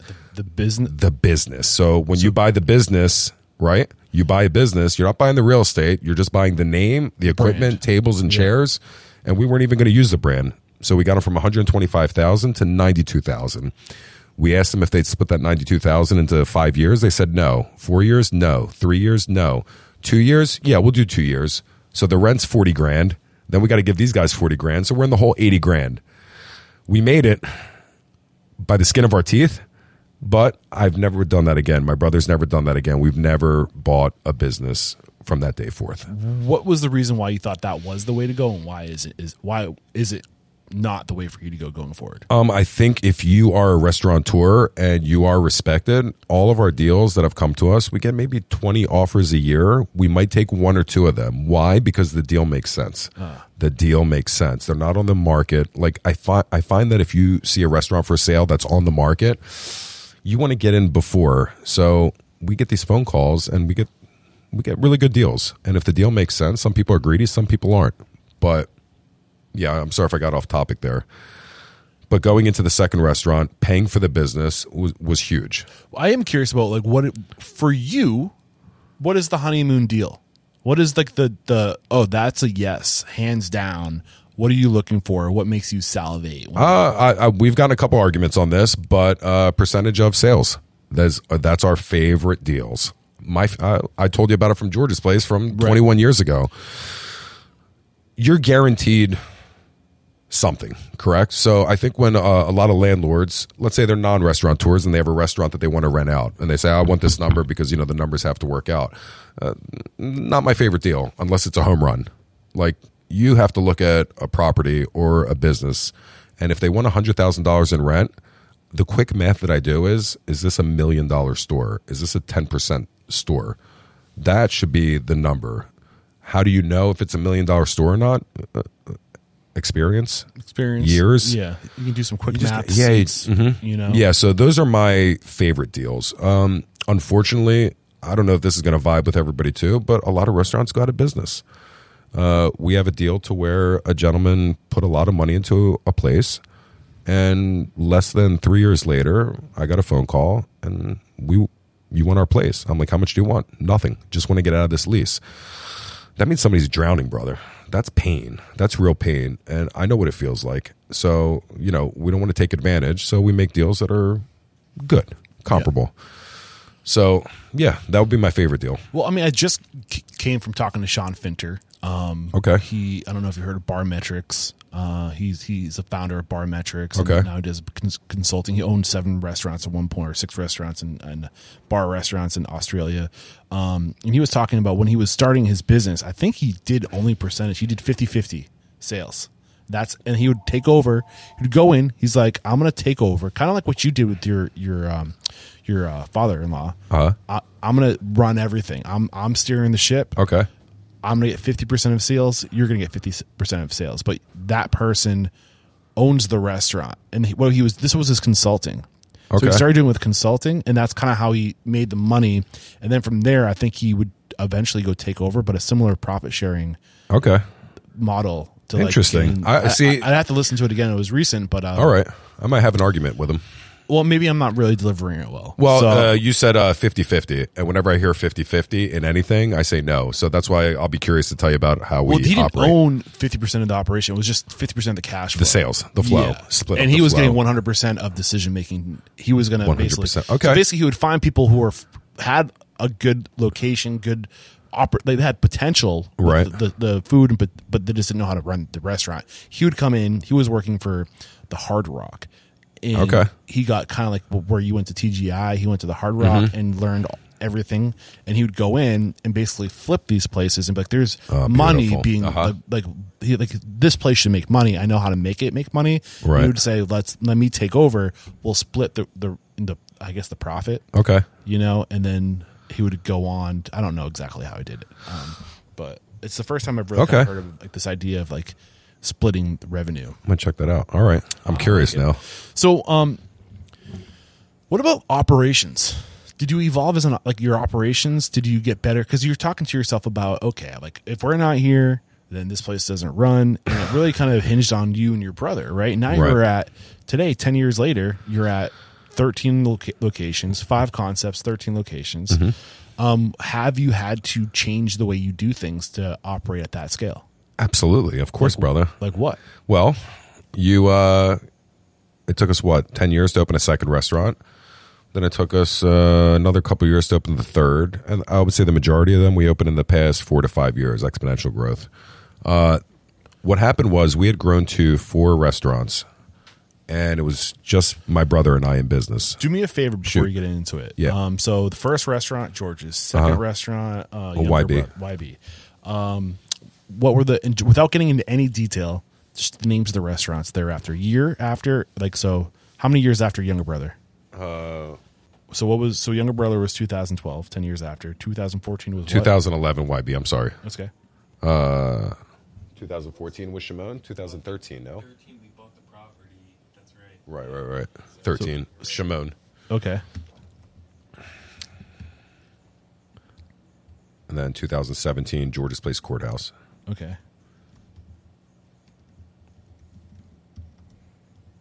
That was 17? 2017. So we still got a handful of restaurants. So you guys really did blow up over the past couple of years. Yeah. Huh? What was Are you drawing a blank? Oh, you want me to keep going? Yeah, keep going. 2018, we'll say this building we bought, so we'll say Petunia. Okay. And let's do 2019. So 1, 2. That'd be vintage was 2020. No. Yeah, that was because COVID came. Yeah. Right. 2020 was vintage. And then we did Vintage 2020, George's Place Commons 2020. 21. Commons 21? 21. No, 3-year deal. We're going into 24. We opened 2 in 2020, right? No? So we have Commons, Vintage, Petunia, George's Court, Shimon. Am I saying that right? Shimon. Shimon, YB, and George's Place OG. All right. What are we George's missing? Place, Wildwood Crest. George's Place Wildwood Crest. 2020. Sorry. So 2020, COVID, Vintage, and George's Place Wildwood Crest. Beautiful. Okay, so you basically you're at one location for the first 10 years, 2 locations in 12. You can see the trend. Another one a year after, another one in 2017, and it looks like after 17, you guys just kind of blew up. Yeah. So what were the major differences that happened from going from 1 to 2? Was it just dividing and conquering at that point? Between my brother and I, yes. Where was the culture of George's, your first location? Like how many, was there 10 there? Well, 10 tables. Let's just say there were always 2 servers in the front of the house with 1 or 2 bussers. And there would be 1, 2, 3 on the line, 1 prep, and 1 dishwasher. Okay. So we're talking 5, 6, 7, 8. We're talking about 10 people and 700 square feet. What happened if you both got sick before opening Younger Brother? No problem. No problem? No problem That at all. place had it? And this is where people come into play. And if they're just doing it for the money, that's one thing. But that culture that we talk about, it was there. And I'm gonna use the name Nikos again. You know, he really allowed my brother and I to start spreading our wings because he really took the store, closed his eyes, and said, you know what, this is my store. And he really did. Mm-hmm. And when you can find something like that or somebody cares about you that much and they allow you to go, because a lot of, people say, don't worry, I got this under control, but they don't know what the fuck they're talking about. Right. He really, people come into George's place and say, is the owner Nico here? And I'm like, I didn't say, no, I'm the owner. I'm like, that's amazing. Yeah. I love that. Yeah. I really do. So one of the things I did want to discuss, and like looking at your website, if I look at the website, if I go to the homepage, you get a list of all the people. You're at the top, and then you and your brother are at the top. Am I still at the top? Yeah. I told them to put us on the bottom. Oh, well, someone's in trouble. Oh, boy. But underneath that, you have Nikos. Nikos. Right? And then Who you is have now yep. George Brannon. Or Brandon? Georgie Jazz Hands. Georgia Jazz. Oh, he's doing the jazz hands. Yeah. In the photo, too. Matt Smith. Yes. You got Jenny. I'm not going to say these last names. So I don't want to screw anybody up. Jenny, Heather, Noelle, Liz, Nick, managing partner, senior managing partner. And then you have some principals and vice presidents. So, like, what do these words mean to you? Absolutely nothing, brother. They're just titles. All right. So, managing partner. A managing partner is somebody that's in a group. Let's say you're in a real estate holding company and you have 5 people. Or maybe that's going too far. But a managing partner is the face of the group, and everybody else in the background is like an investor, a silent partner. So in the corporately structured world, this is how it's presented. So I think to present to the world that we are together, you know, everybody that you just read owns an LLC and owns 1 or 2 of the businesses. So this is where the structure comes in. So there's the original LLC, your LLC. Right. And then all the people that are titled partner here have their own separate LLC. Correct. And your LLC is doing business with their LLC. Nobody in the group is on an LLC with somebody else. So in other words, we talked about Nikos. Yeah. Nikos is the president of Kara Restaurant Group, but Nikos currently owns and operates business owner of Vintage, BYOB, in Cape May. That's his restaurant. So Vintage on the timeline came after younger brother. It was it was Shimon. Where was Vintage? It was 2020. Vintage was 2020. Okay. So is this something that you started doing more recently? Like younger brother, that was your restaurant. Right. You owned George's. No, that would be the Pete's restaurant. Okay. So the Pete opened up an LLC. So I had an LLC for a limited liability corporation, which you should have for your restaurant. I had one for George's Place on the beachfront. Then my brother came and opened his own LLC for his restaurant. Okay.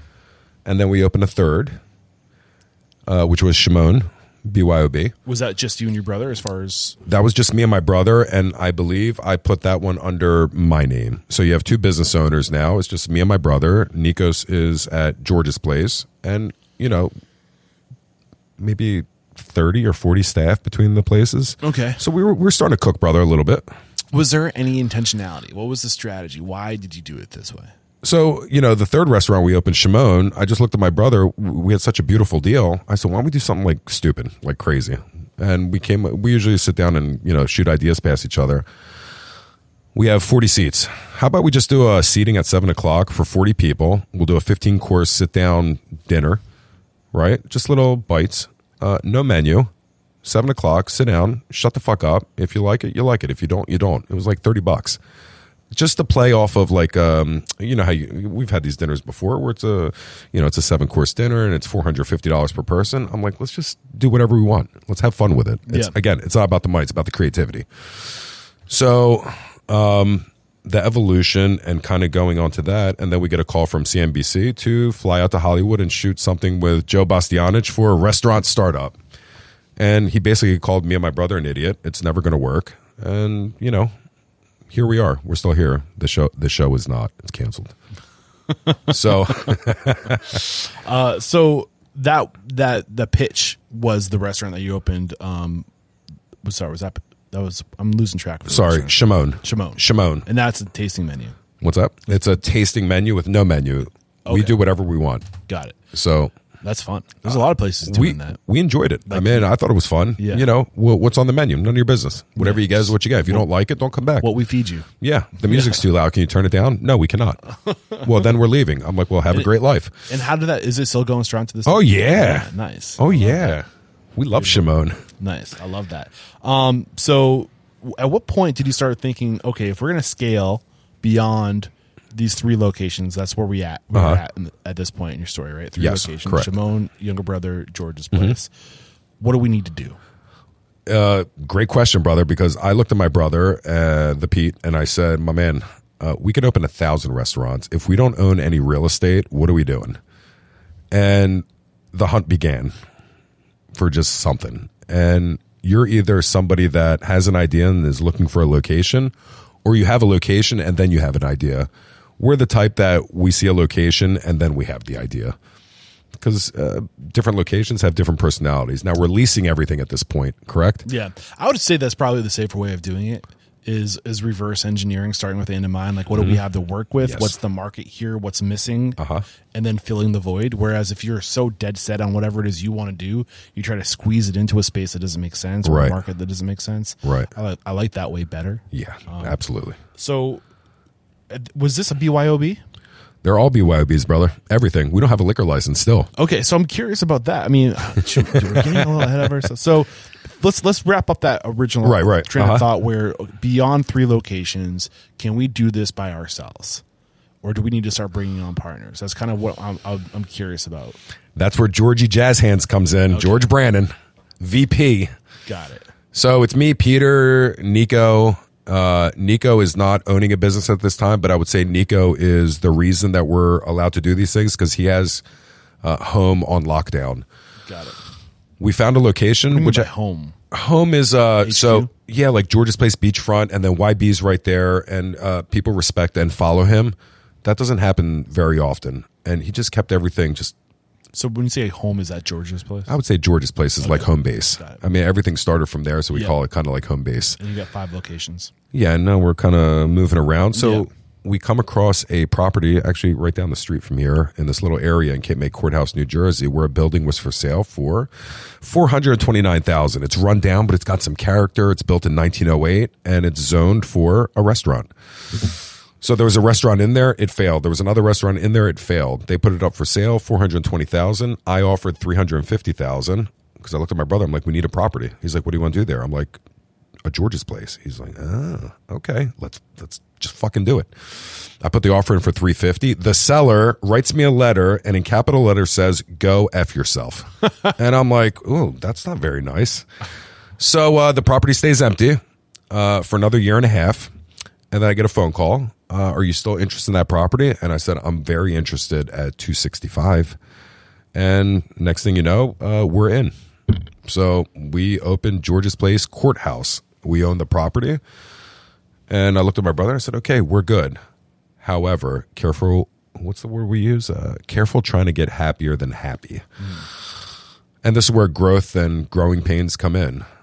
We have 4 locations and we're just 2 business owners. We have everything under a different LLC. And I looked at my brother and I'm like, oh, this is a lot. It's a lot. Hence, George Brandon, George Jazz Hands comes, and he was working for us. I had met him a year and a half earlier. Nico had brought him on as a server. Where was he working? He started at George's Place beachfront. I walked in the door. He was on his hands and knees cleaning out a... No, he was not. The exact opposite, brother. I'm going to tell you the exact opposite thing. He said, this is Nico introduced us, and he did a twirl like around and then stuck his hand down and said, hey, I'm George. Nice to meet you. And I'm like, hey, pleasure, man. And 2 seconds later, I pulled Nico aside and I said, get rid of me. Creeps me the fuck out. So over the next year and a half, I noticed that this guy's just a hustler. He's all over. So, him and Nico, and we made an offer to George. Hence, I would say how Kara Restaurant Group was born. You could say it was born back in 2000 when we first started, but I'm going to say it was born in 2017. Now it's a group. Yeah, me and my brother came to the conclusion that why don't we give him a couple of points off of every restaurant. When I say a couple of points, that means a percentage of sales. So let's give him a salary, but let's give him not profit sharing, not a percentage. Let's give him like 3% of gross sales of each restaurant and just have him attack. And I would say 2 days later, I'm like, you know what? That's not fun. How about this? Sorry, can I have another cigarette? We're gonna take a break we're gonna take another break to thank our sponsors. We'll be right back. I was just told now's the time to break. Sorry, he's like, I'll remember that. This episode is brought to you by Margin Edge. Margin Edge is a restaurant management software that helps you see your food and labor costs in real time so you can make informed decisions in the moment. Just snap a picture of your invoice and Margin Edge will process them within 24 to 48 hours with line item detail, including handwritten adjustments. This allows you to save hours on paperwork so you can spend more time on creating great guest experiences experiences. Margin Edge combines purchases from your invoices and sales data from your POS, which allows you to get real-time costing, get a daily controllable P&L, and send information directly into your accounting system. Margin Edge integrates with 60 plus POS systems and dozens of accounting systems. Manage everything from one central location. Inventory, recipes, plate costs, ordering, and bill pay. Margin Edge was created by restaurant people for restaurant people, and as a matter of fact, Margin Edge founders continue to operate restaurants to this day.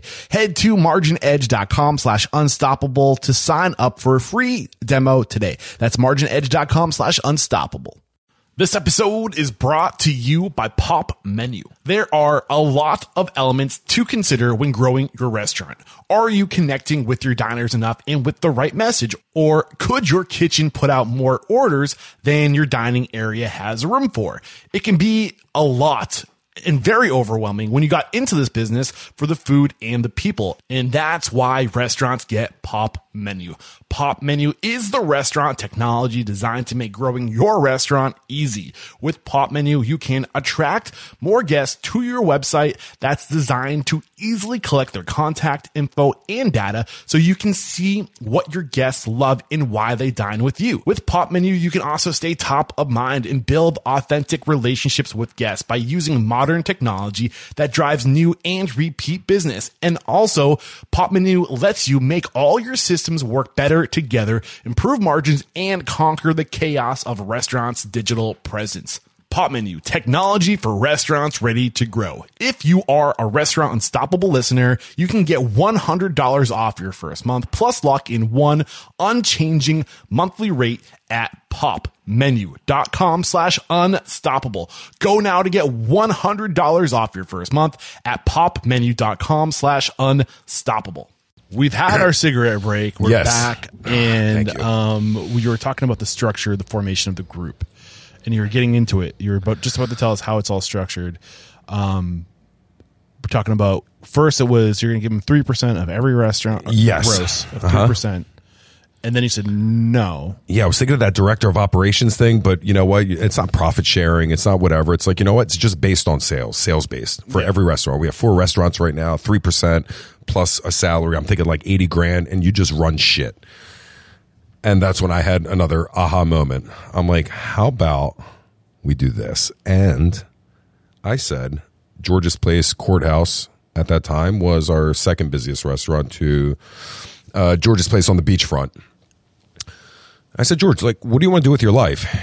He's like, well, I'm going to move to... His name's actually George, too, so it makes sense that he's paying. You know, it helps, right? Hi, I'm George. He's like, I'm going to move me and the family to Florida. And I'm like, no, you're not. He's like, what do you mean? I'm like, you're not going anywhere. He's like, okay. Have you ever wanted a restaurant? He's like, it's my dream. I said, I thought so, because we kind of talked about it before. I said, how would you like this restaurant? He's like, what do you mean? I'm like, how would you just like this restaurant? Just, it's yours. Yeah. Like he owns it 100% outright. Yes. Wow. And that's when I came up with the idea of, how about we build a team of business owners? How do I show great employees? I don't want to pay people. I want to be part of a team of business owners and teach them how to be business owners. And that's why I say that's how the real group was born, because it was just my brother and myself. And he took it and ran with it, to be honest with you. So we take a little bit off the back end, a couple points, and no money up front. The restaurant's ready to go. There's already sales there. So let's say I was taking, I don't know, let's say I say, give me 10% of gross. No rent, no nothing, just 10%. Just like that original deal with my father-in-law back in the day. So he goes in. I watch him go through all the struggles that I went through, my brother went through. But you know what? You have an existing business. It's working. You have an LLC. Now you're learning numbers. Now you're learning the real shit. And just like I went through it, just like my brother went through it, he's going through it. He's feeling. This is the third George's? This is the second George's. Okay, so that George's. property that we had bought, the original George's, still on the beachfront. Got it. Then we bought the George's here. Me and my brother started running it. We had 4 restaurants, and we're just running around like it's too much. It was too much. So instead of hiring more people or hiring that person to run shit, I said, you know what? Let's just give him a business. All I'm going to say is, after the first year, he raised the sales at this George's Place location. Now, he owns the business. I'm not there. I'm not on the books. We're running stuff. He raises the sales. I say, okay, let's go 9 points now instead of 10 points of gross. He's like, what do you mean? I'm like, well, this is how this works. I'm not just going to keep that number there for the rest of your life. I'm going to go lower. You raise the sales, I go lower. Yeah, I'm getting mine. I'm happy. Yeah, so if you raise the sales to $1 million, then we'll go down to this much. If you raise it to, and then it clicked for him. He's like, oh. I have complete control. Yes, absolutely. And that's it. And what do? We go open another place. And then Nikos finally comes into the picture because he was born and bred to do this. Nikos the other place? Nikos is not a business owner yet. He is technically at that time, he was still director of operations. He was still the guy. He was still running the show, but he was not a business owner. Got it. He was not a business owner. And, I don't know if there was some fear there, but, I've always looked at him as day one as like, you are a restaurant owner. You are a restaurateur. People will follow you. I just don't want to pay you. I want to teach you how to hunt. I want to teach you how to do business. I want to teach you how to own a restaurant. No partners, nobody else on the LLC. It's just yours. And, I remember my lawyers, looking at me, or the banks looking at me and like, what's in it for you? I'm like, you'll see. It always works out. I want to get into the benefits, but I want to make sure we unpackage what it looks like. Definitely. So anything more to unpackage in terms of what that looks like.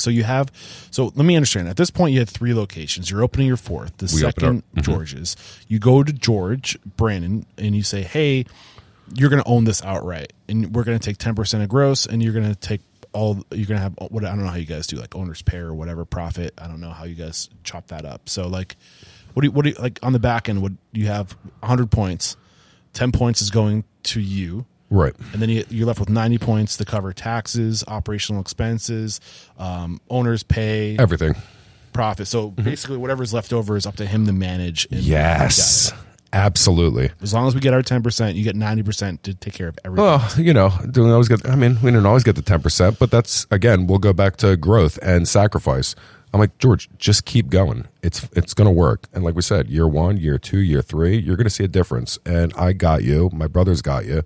That's why the number goes down if you raise the sales, because there's a future there. Right. A lot of people are in. It's a reason to show up. Yeah, there's a lot of people in leases to where there's 3%, 5%, 7% compounding interest year over year on their lease. The landlord wins, but you have to keep up with that. And I think there's a failure rate there somewhere. Right. Some people have some really, really great deals. So the 5th location, what was that? The 5th location is actually where we're sitting, brother. Oh, cool. And we saw. I had driven by this building probably 20 years. And I said, you know what? If that place ever came up for sale, I don't care what it takes. We're getting it. What is the appeal? The exterior, the brick, the original hardwood floors, the upstairs, the residential aspect to it. And, the outside, the inside just spoke to me. But this was a shoe store for 60 years. I think it was called a cobbler. They call it a cobbler. So you bring your shoes here, they fix it, they do whatever. It was any cobbler pie as a little homage. Well, you'll see a little shoe outside. That's the original shoe on the window. So we just kept that as our homage. You know what I mean? And then next door was a jewelry store. Like I said, I just love the outside of the building. It reminded me of Philly. There's not a lot of brick structures around here. What do you know? I was just waiting at the stoplight right outside, and I just happened to turn my head, and there was a for sale sign in the window. It was the first day it was on the market. Building or business? Building. Nice. Yes. I called, and he said, well, technically somebody already made an offer. I said, is it in writing yet? And he said, no. I said, well, I'm putting an offer in right now in writing. How much is it? They're like, $225,000. I'm like, what, dollars? That's it? Yeah, I'm in. Next thing you know, there's 4 people bidding on it, and one happened to be a chef, a James Beard nominated chef.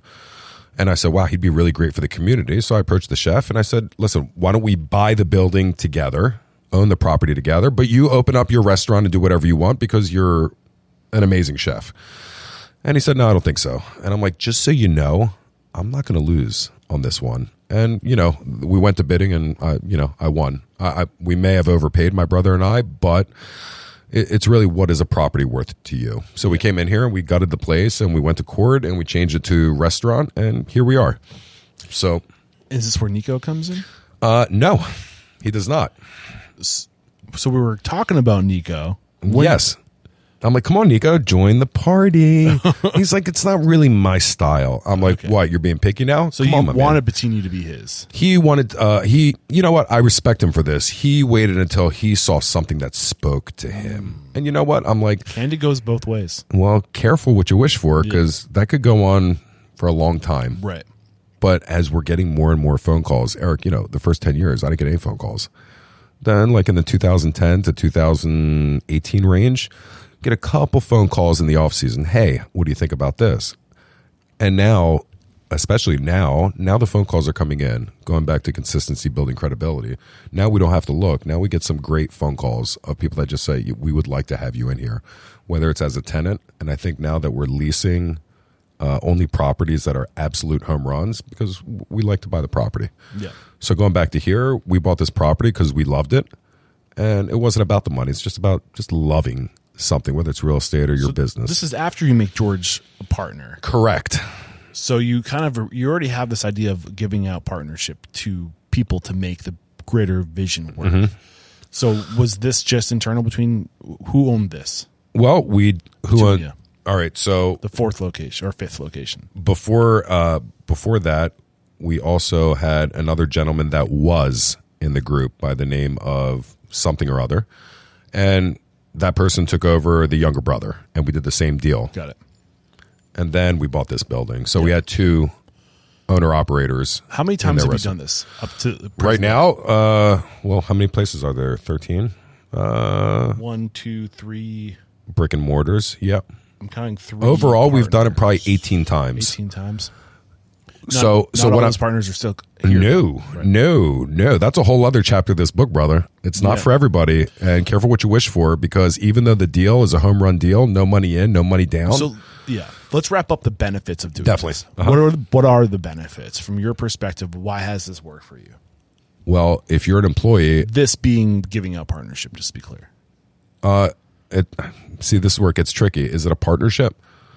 How is it a partnership? Because Well, you tell me. I don't know. I'm asking you.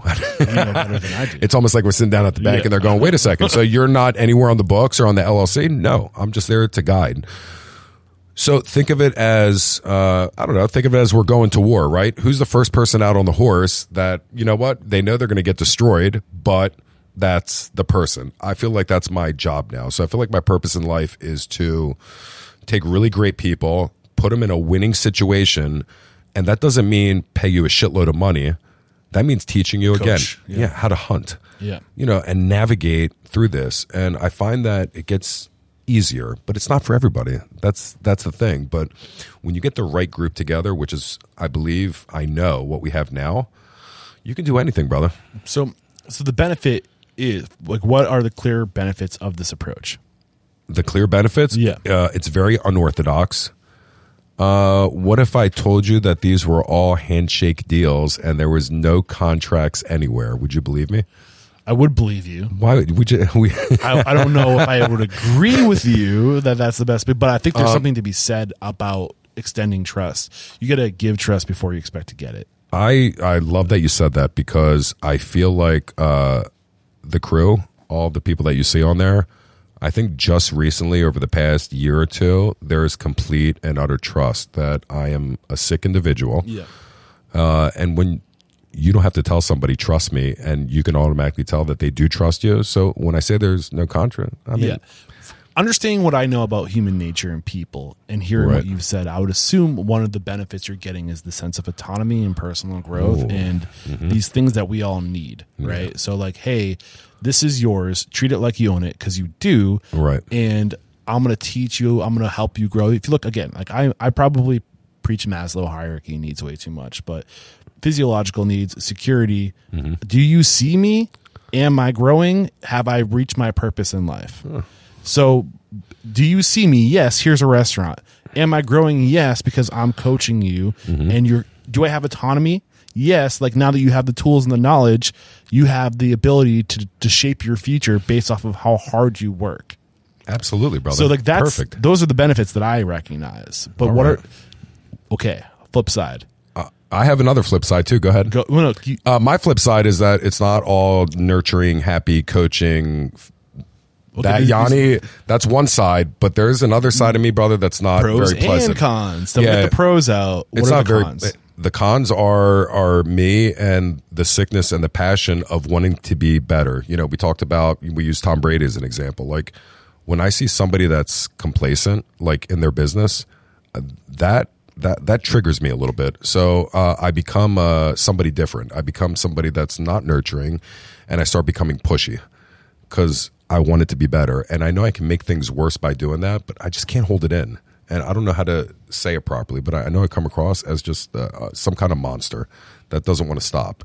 And I can only imagine what like the outside surrounding people, not the people in the group, but I'm talking about maybe their family members, maybe. And, yeah, they're like, oh, he's, yeah, you know, but it's purpose driven. And, you know, I like knowing that I'm never going to get married again. I'm never going to have any more kids. Shout out to my boys. One's in Arizona. One's just came back from Berkeley in Boston. Oh. So no more kids, no more marriage, right? They would be in college right now or just graduating. They're in school right now, yeah. Both of them, yeah. 20 years. Definitely Big Daddy. Yeah. Now you've unleashed a beast. Yeah. Because now I've been with the boys. My youngest just left for Arizona. Now I'm like, now I'm really unstoppable. Oh, man. Nice. So what happens next? Well, if you're unstoppable. Wait, do we unpackage all the cons? I could go on forever, brother. I mean, the cons are just. So, what have you learned about how to do this approach better? Because I'm assuming this was 2012. You did this first model. You tried this first approach of giving equity, right? How have you learned of giving equity? That would be to George Brandon in 2017. You know, my brother and I are one different story. It's been 5 years, or almost 6 years. Well, think about it. We opened the first George's place in 2002, and then we didn't open the other one for 15 years later. I guess through trial and error, right, of taking this approach. And if somebody's listening to this, shaking their head like, I think I could do this. I have some people I could give opportunity to. I'm sick of being alone. I want to spread out the love. I want to give opportunity. And they're thinking they might want to take this approach. What is the air of caution, if any? I don't know, brother. You've talked to many restaurateurs. Who the fuck is doing this? Well, I mean, similar models, but not quite like this. But not like this. If somebody else wants to do this, what is your advice for them? You have to be very unselfish. Very, very, very unselfish because it has to work. The whole idea is not to pin somebody down so you get your money. Like I gave you the example of George. That was the first deal. Yeah. We're not doing those deals anymore. Now we're doing 2 points. So it all goes down to where for a lot of people, oh no, you're making more money, I make more money. Right. I'm the complete fucking opposite, brother. Like you make more money, I make less. Yes. But how does that come back around? To what? Well, now we've. I think we already kind of unpackaged that. Yeah, listen, we're starting. You know, the Amazon store. Yeah. We've done the. You know, you mentioned the podcast. Yeah. You know, we get to journey. You know, I'm working on 2 books. Me and my brother are working on the cookbook. I'm working on my own book. It frees you up to work on the business, not in the business. Right, and then we're getting more and more into real estate with more properties, and I think that's where. The growth comes in. It's all surrounded around the restaurant group, but it really revolves around the people. I'm not here without them. Maybe they'll say, I'm not here without Yianni.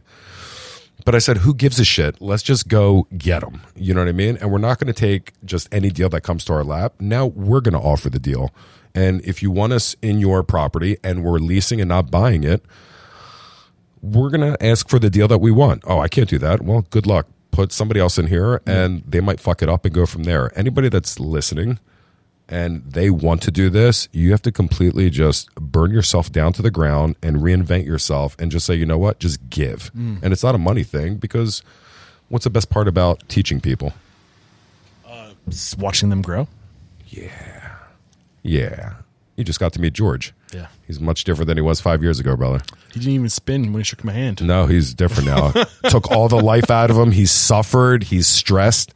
But I love it. I love it because if one of the restaurateurs in the group with their own, that's why I have everybody in their own LLC, their own business. There's nowhere to hide. Yeah. You cannot hide. Yeah. If you have 2 people on an LLC in your business, we talked about it before, about 50-50, and that's a recipe for disaster. I'm sorry. I know there are some partners that you could probably point out and it works well, but two people on one LLC on an operating restaurant with daily sales in and out, you're married to each other.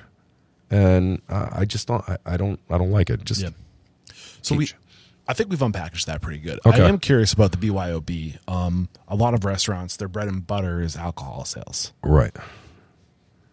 So why BYOB? What's the benefit of not having a liquor license and having your patrons bring their own alcohol versus making money off of those sales? Well, liquor is based on population, as many licenses that come out. So let's say you're in New York City and there's a population of 11 million and you get a liquor license for every 3,000 people. You could probably scoop one up for $5,000. Down here, I'll say in Cape May, there are none available to buy. And the last one sold for 1.6 million, Holy I believe. Shit. Right in that price range. Got it. So I believe the state of New Jersey in 2019, somewhere around there, you were never allowed to advertise that you were BYOB. They passed to where you could start advertising that you were BYOB, because I would see it in Philadelphia all the time, and I fell in love with all these little corner spots that just were BYOB. You bring your bottle of wine and just kind of go from there. How we've managed to grow without a liquor license is that I would say the majority of our places serve breakfast or brunch. And I could make the argument that the profit margins on breakfast and liquor are the same. So when somebody asks me, how do you make it? You could take a bottle of liquor and there's no expiration date, or it lasts for a long time, to where food does have an expiration date. But as far as profit margins go, I would make the same assumption. And that's why I think we can still continue to grow. Like at the end of the day, who owns a restaurant and just says, man, I can't wait to do breakfast? And I'm just talking about a little more upscale casual restaurants. Do you sell a lot of orange juice? Yeah, sure. People bringing champagne? Bring it on, Big Daddy. Let's go. Absolutely.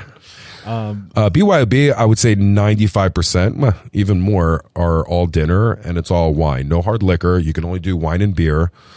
But there's something to be said. And, you'll have a four-top come in and bring 3 bottles of wine. Okay, it's a party. And are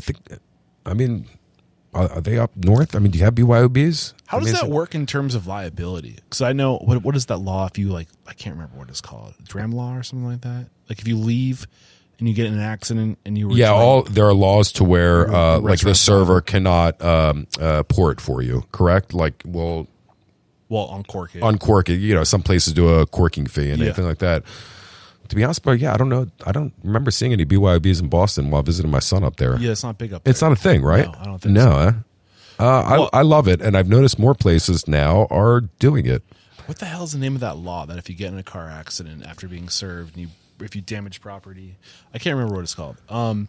Honestly, man, I think there's a lot we could talk about. I just want to make sure I'm not cutting you short. No, you're good, brother. You're good. If there's anything that I'm missing, but like I said, I could not shut the fuck up for days, when it comes to this, because this is what I live for. Yeah. And as we talk about, different owner operators or different, we talked about creativity having no end. That's how I feel at this point in my life. Like, there's no end. We can do anything. We went into durability and profitability. It'll always show up. But when I see somebody's house and it's nicer than their per se restaurant, I got a real fucking problem with that. Because when you're thinking about, dressing up nice and, like we said, being cool and pulling up in your fucking car, and your house is nice, yeah, like what are you doing? And you're paying your line staff minimum wage. This guy, they ask for $2 raise. I said, come on, what are we talking? I can't do that, bro. It's not my thing. Yeah. Sorry. So Restaurant Unstoppable's mission is to change the world through inspiring, empowering, and transforming the industry. Along this note, this idea of change, where do you think we are now, and what do you think we could do better collectively as an industry? Ooh. Yeah. Did I already say how long we got? What can we do better as an industry? I don't know how to answer this. I'm thinking, as an industry, as a restaurant owner, as a restaurant worker, as somebody that's in the field, what can we do better as an industry? I don't know if everybody's going to like my answer, but the first thing that popped into my head... Doesn't matter. It's your answer. Oh, shit. That's what I'm talking about. I think the whole, the fairy tale of the QSR, And that's the first thing that popped into my head. The QSR means that there's no tables, there's no chairs. You just walk into a place, there's a counter.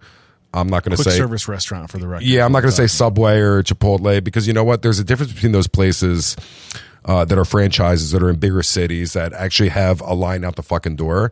And I think sometimes, you know, we had talked about franchising before. I think there's the dream that, you know what? I don't want to do any work. I want to do the easiest thing possible. I want to make a lot of fucking money. That's not the art of the restaurant. That's not, it is an art. I don't care what anybody says. You can learn from different or other people, but if it's just a money play, that's what I don't like. How do you change the industry? We need more operators. We need more owner operators. We need better owner operators. I'm sorry, brother. There's a reason that a lot of restaurants go out of business. It's because people don't know what they're doing. Right. I didn't know what the fuck I was doing. And I still worked in 27 different places. And I opened my first and I still didn't know what I was doing. But you got to hold on to the ship. Yeah. I like it, man. All right. I like it. All right. So along this note of transformation, mine, every great restaurant's a great person. And I think if we're going to change the industry, it starts with changing individuals in the industry and giving them that aiming point to what success looks like. So along that line, how have you personally transformed over time? Who are you today versus the man you were, the Yianni you were back in 2002 when you opened your first restaurant?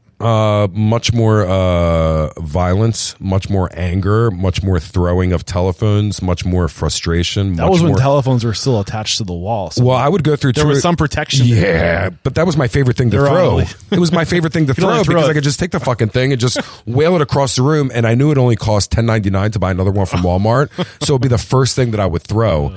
And it would just go flying. And we had, you know, even the cordless part too. I'd just rip it out and just, you know, let out my frustration. And that was just, you know, like I said, it was immaturity. But I didn't want to hold it in. I just wanted to let everything out, just let it out. And I think some people appreciate it. And some called me, even Nikos, I think, went into some kind of schmeal about being scared of coming to work because he didn't know what was going to come out of my mouth. Is that still the case today? No, not anymore. Fact check? No? I don't know. Well, seems on the fence with that one. Yeah, I do have my moments. Hey, you're not perfect, but you're getting better. I want to be. I want to be less intimidating, and I don't realize I'm being intimidating when I am. And you know, I'm going to say the maturity. I'll just leave it at that. That's the biggest difference. Well, maybe not. I think a better understanding of what we had talked about. Got it. The three things that I told you when I was 20 years old: restaurant by 30, millionaire or million by 40, and semi-retirement by 50. And I think now, as I'm 2 years away from 50, now I should start thinking about 60, 70, and 80, right? Right. I should write down those things. Okay. People are living a lot older nowadays. You got to plan for it. Yeah, I take some vitamins here and there.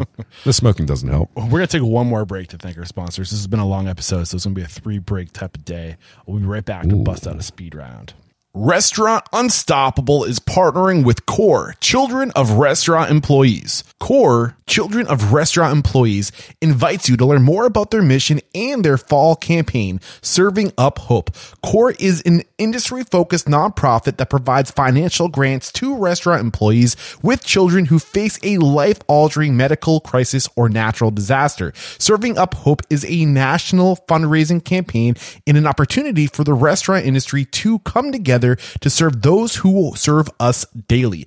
There is complete flexibility for when and how you raise money, and CORE has ideas to help. Whether you choose to make a flat donation or fundraise through in-store promotions, CORE provides turnkey resources to make your partnership as simple and successful as possible. It does not stop there. Brands who commit to raising $15,000 or more for CORE during this campaign receive logo recognition on the Wall of Hope, a nationally promoted landing page that highlights the companies that have chosen to come together for our industry. Choose to participate and you will help build a culture of caring and demonstrate your support for employees and those that qualify for a grant across the country. More than 70% of CORE grantees are single mothers, and they critically need your help to continue to provide funds. So why wait? Showcase your commitment and leadership to help employees in our industry and sign up for the Serving Up Hope campaign today. Visit coregives.org to learn more. Together we can serve up hope for restaurant families this fall. We're back. And typically this is 10 questions. I've been playing with the idea of the speed round to switch it up. I've been asking the same questions for almost 500 episodes.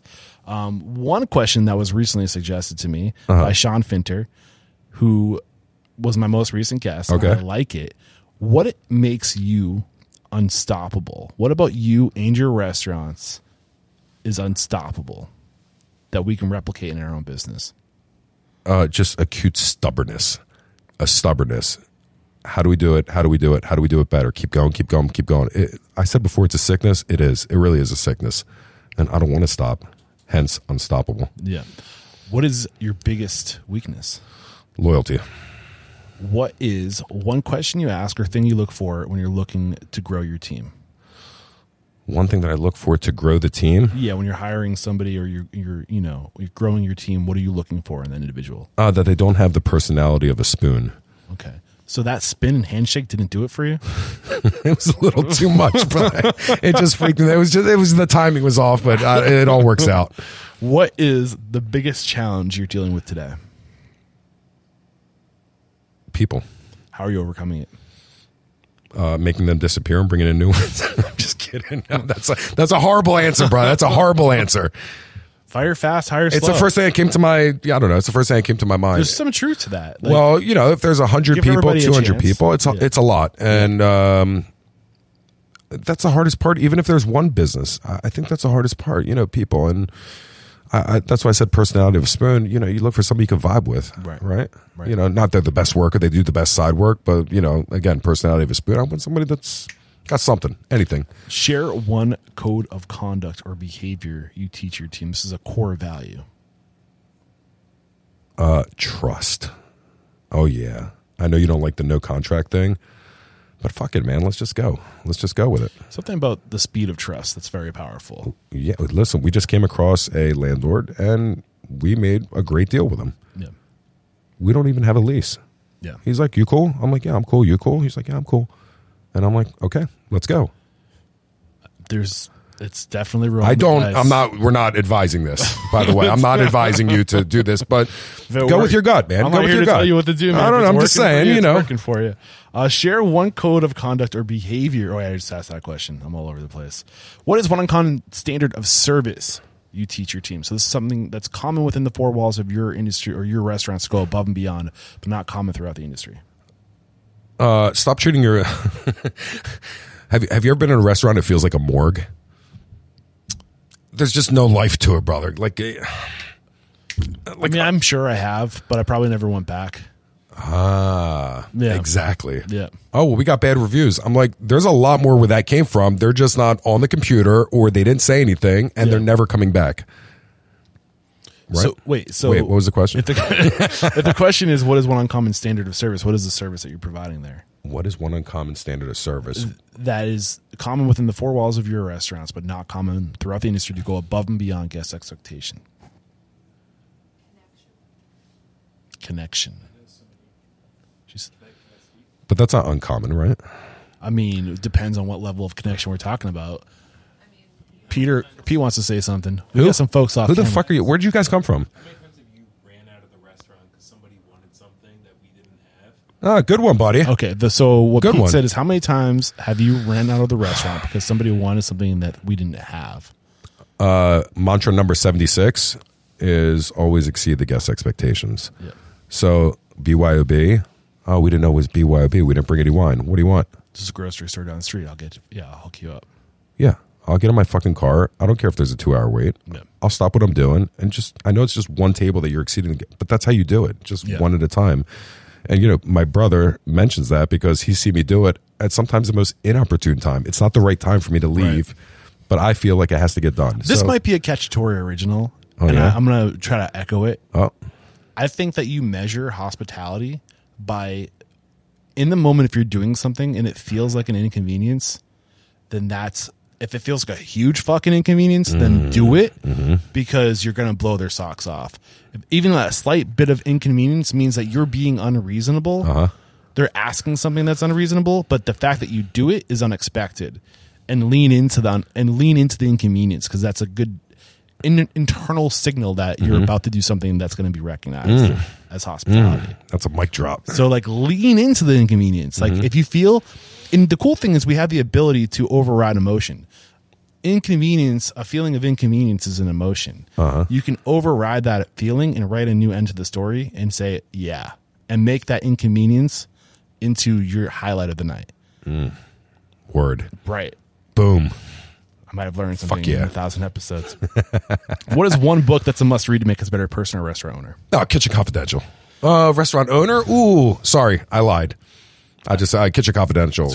I mean, come on. What are we talking about here? Come on. Phenomenal. I'm going to go 0 to 1, Peter Thiel. Biggest lesson from that book? 0 to fucking 1. He explained, I think he was doing it's called globalization. And what is globalization? Globalization is taking a computer and then building 30 of them, right? 0 to 1 is taking I'm sorry, I'm completely botched that. It's taking a typewriter and building 100 typewriters. That's globalization. 0 to 1, how do you go from 0 to 1? You take a typewriter and you build a computer. And when I picture that progress, like we can use George's Place as an example. Why the fuck would we open all these different kinds of restaurants? If you want to make money, just open George's Places. That's it. Core focus. Yeah. One thing. Yeah. Spend 10 years getting it down. And then once you figured it out, scale it. Yes. Yeah. What is one piece of technology you've adopted that's had a huge impact on communication, efficiency, profitability, anything along these lines? I talked about stubbornness before. I think the biggest game changer within the group was absolutely me opening up to Open Table. Open Table. Why yeah. Open Table? Not specifically, but I'm going to say that company. I know there's different companies. But I think my stubbornness, because I don't want a fucking computer and I don't want technology. I want the restaurant. I want physical calls. And when I think about, we've lost a lot of guests in the past. And I'm like, it's okay. They'll come back. So if a customer comes in, I have restaurateurs that try and squeeze them in or tell them, here's my favorite. How long's the wait? 10 minutes, 20 minutes later, they're like, it's almost ready. That's called the bait and switch. Right. No, you're supposed to do the opposit. Tell them really long and then again, exceed the guest right. then get them in. So I mentioned is there another way to say it? What's it called? Not Open Table, just the system of reservations. Cause I know there's Resi and there's a couple. Booking. Yeah. Yeah. I think it's good for efficiency, but like I said, I don't know, brother, old school. I just missed a phone call and I'll call you back or they leave a message and kind of go like that. It's a weird time. I agree with you that I think that there's some people who like to talk on the phone, and like I like to talk on the phone. I'm dyslexic. If you make me text me, like I don't want to read anything. Talk to me. Talk to me. That's it. Yeah, I need to talk. But there are people at the same time who get like social anxiety picking up a phone call. Right. And it's weird. It's like I don't know where I fall on that. I agree with you that I prefer a phone call, but I don't know if I can discount the people who just want to tap 2 buttons. Right. Because the argument is that offering that service is being hospitable. Yeah. Because you're meeting them where they're at. I don't know. I miss the days where they would have to call if they wanted to cancel instead of going on the fucking computer and saying, not going to do it. Because unless you're staring at a computer screen, you're missing things. And who wants to stare at a computer screen all day and be a misunderstood? Or the dreaded no call, no show. Come on, man. I'm with you. You're going to hold that fucking reservation for 3 weeks and then cancel 2 hours before? I don't have the answers. I just like to talk about what's possible.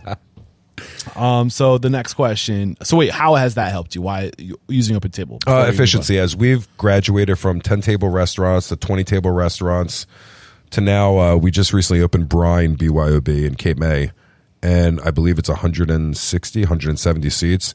So if we're doing the phone call thing there at a place that big, so now I understand. Like with bigger places, it's just more efficiency. Yeah. The love of my life is a small restaurant with a couple tables, intimate. And now as we graduate to bigger ones, sometimes you kind of lose the intimacy on bigger places, but yeah. I like that. All right. This is the last question, man. We made it to the end. Are you ready? Oh, shit. This is a big one. Let's go. So keep those ears open. What you got? If you got the news, you'd be leaving this world tomorrow. All the memories of you, your work, and your restaurants would be lost with your departure, with the exception of 3 pieces of wisdom you could leave behind for the good of humanity and your legacy. what would those 3 pieces of wisdom be? You're gone. Only thing we have to remember you by are these 3 nuggets. Pretend you're giving these nuggets to your sons. Well, my youngest son asked me if he'd be okay with him getting a tattoo, the one that's in Arizona. And I said, yeah. How old is he? It's your life. 18. Oh, yeah. Yeah. What can you do? He said, what are you going to do? Yeah, of course. I said, just tell your mother. And I said, I recommend on your left ass cheek, you can't save yourself to wealth. Just get out of that mindset. Don't save. Stop saving. Stop saving. Stop saving and start doing. Doing. So there's a lot of argument on that, but I would like to leave that wisdom when it comes down to it. That would be absolutely Can't save yourself to wealth. You cannot save yourself to wealth. Start doing it. That's one. It's the house thing. Are you going to save money for 10 years? The house is going to be more in 10 years. Make it happen today. Yeah. Do it. Do it now. What's 2? I don't know if there's a good way of saying this about, I'd like to say be cool. Just be fucking cool. I just told you about trust and no contracts. And I could see a little twinkle in your eye like, ooh, but it sounds great. But, I love it. But I know, like, for me, sorry, go ahead. Finish what you're No, you're good, brother. Same for me. I've heard so many different perspectives. Yeah. That I could equally weigh that scale Right. with the people that have told me to always get it in writing. But those people probably have been burnt a bunch of times. Yeah, we always hear the horror stories. Right. Do we always hear the good stuff? I mean, the more I learn, the more I realize that there is no right answer. There's only no what right. Just works feel for it. you. Just live, man. And just my go. job Right. as the host of this podcast is to offer perspective. Right. That's all I'm here to do. I try to stay unbiased. I'm not perfect, but if that works for you, if it's working for you, then who am I to say that's not the right way to do it? I hear you, brother. Success is relative. Damn right. I'll finish with number 3 on the other butt cheek. I would say get a tattoo of, play offense first. Just play offense, and after that, learn how to play defense. So just start. Number 2 was No, wait. Can't save yourself to wealth. okay. What was number 2? Just start, I guess. No. Be cool. Be cool. Be cool, which Number means 3. trust. And number 3, Play some offense. play offense first, and then play defense. Got it. I've loved this conversation, man. Thank you so much. You say that to man. every Greek you No, talk but to. I Yeah, I don't know. I'm do just love saying. Greeks, Yeah. man. I I spent know a you good chunk do. of my life hanging out with Greeks. They're good people. They've taken care of me. Word. They've always been generous. Nice.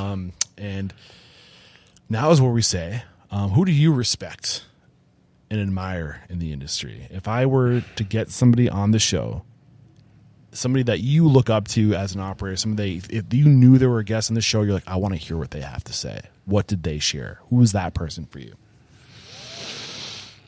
Well, I've read this person's book. I'm going to use somebody else. Will Gardera, is that what you're thinking What's about? that? Were you thinking about Will Gardera? No. It's been a hot one lately. Yeah? Everyone wants me to talk to Will. Yeah. Oh, okay. I like some of the old school guys. I'm particularly fascinated by what's Ferran Adria's brother's name again? Ferran Adria. What's the brother's name? He's crazy. Adria from come on, Pete. Oh boy. I saw his ass on Chef. I want to hear more from him. I don't know how to spell Ferran. Last name Adria. Deja? Say it again. Adria is the last name. Albert Adria. I don't even know where the fuck he is. I think he's in Spain, brother, but he's just a sick individual. I want to take this thing international. Huh? Oh, you're going. What? I would love to. Oh, you are, brother. He's a Spanish chef. He is currently head of tickets at Michelin one-star restaurant Barcelona and was formerly the head pastry chef at El Bulli. Bully, yeah. He's a sick. And he doesn't speak English. Oh, well, you're really making this tough for me, man. That's all right. No, he has a translator. I'm just saying. Locally, who we like locally? Am I allowed to say Mario Batali anymore? Is he still in trouble? Let him tell his story. Did he do some fucked up shit? Yeah, but have we heard his story? I would love to have an unedited version of his perspective. Right?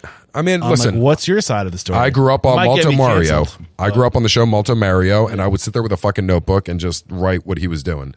Did he do some effed up shit? Okay. All right, but like you said, what'd you say? He's got a story. You got a story. And can we learn something from him? You don't think we can learn anything from Mario Yes. Battallo and like the Yes. Am I allowed to say that? I'm not going to piss people off, am I? Joe Joe Bastianich? Bastianich. Yeah, wow, I can't speak today about Joe Joey. or Mario. Let's do this. Me and Joe, well, look, we got into it. But Oh, shit. yeah. He said, "Oh, you're a little charmer, aren't you?" And I'm like, he punked me and my brother off on the show, so I'm still a little bitter about that. Got it. Yeah. All right. Well, Albert and why am I at brain farting? Albert and Mario. Mario, that's right. Let's do Albert outside of the U.S. Let's do Mario inside the U.S. All right. Look out, guys. I'm coming after you. I don't That's know what if you're I'm on the talking show. about. And if we enjoyed today's episode, how can we connect with you? What's the best way to connect? With me? Yeah.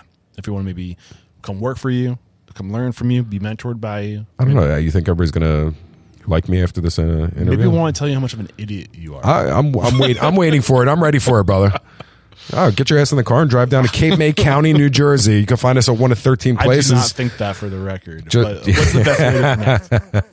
Just I've ask really for enjoyed Yianni. today's conversation. Thank you. I have very much as well, brother. It's a pleasure to finally meet you. I enjoy everything that you do. It's just fucking first class. You're first class, brother. Thank you. Thank you very much. Definitely.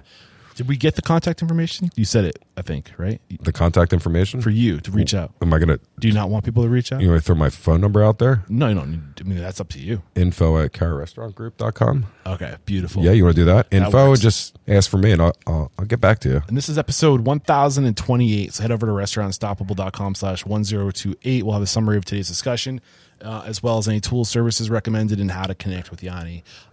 Now I say there is no question that you are unstoppable. Hell yeah, brother. Hell yeah. Cheers.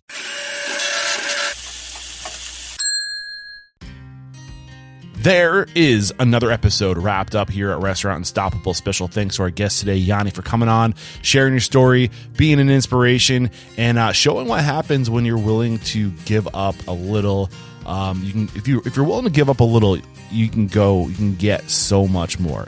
Give up a little short term, get a lot more long term. And I think Yianni is living proof of that, creating opportunity for others and extending trust, the power of trust, the speed of trust. Really interesting stuff. And I just also want to say special thanks to Yianni and his team for showing me a great time in Cape May. They took me out Friday night, and I got to meet all the different owners, and it was a special time. And I wish all my interviews could be just as special. They are all special, but you know, being able to connect, that's really kind of the goal going forward is being on the road, slowing down, and just really taking it beyond the interview. And hopefully with your support, your downloads, we can do that. I want to get an RV. I don't know if you've been paying attention during the conversations. I've been hinting, I've been teasing, I've been alluding to this is the future of Restaurant Unstoppable. And in order to make that happen, we need your support. There's a ton of ways you can support the show. You can support our sponsors. You can use our affiliate links. You can come hang out on Restaurant Unstoppable Network. You can tell everyone you know who's aspiring to be great in the restaurant industry that this podcast exists. One other way you can support the show, you can sell me an RV. Do you know somebody who has a lightly used RV? Or maybe you can let me know that there's a spot in your city, your neighborhood, for me to park my RV when I'm traveling. So anything I can do to save money also helps. So I think that's that on the RV talk. Pretty excited about it. Kind of nervous that I'm actually declaring it out loud. The shit's real now. Got to make it happen. I do want to let you know we have some events coming up in Restaurant Unstoppable Network. Monday, October 9th at 3:30 p.m. I'm hosting another Coffee with Eric, and we have our discovery call with Casey Anton all around Profit First. We've been talking a lot about Profit First. I believe wholeheartedly in Profit First. I use Profit First. I think you should too, to protect yourself from yourself. And that's going to be October 24th at 8 a.m. if you're interested in learning more about Profit First. And then we have the Power Skills in Restaurant Business with Ed Doherty. Ed is a predictive index practitioner. You can work with him if you're interested in predictive index.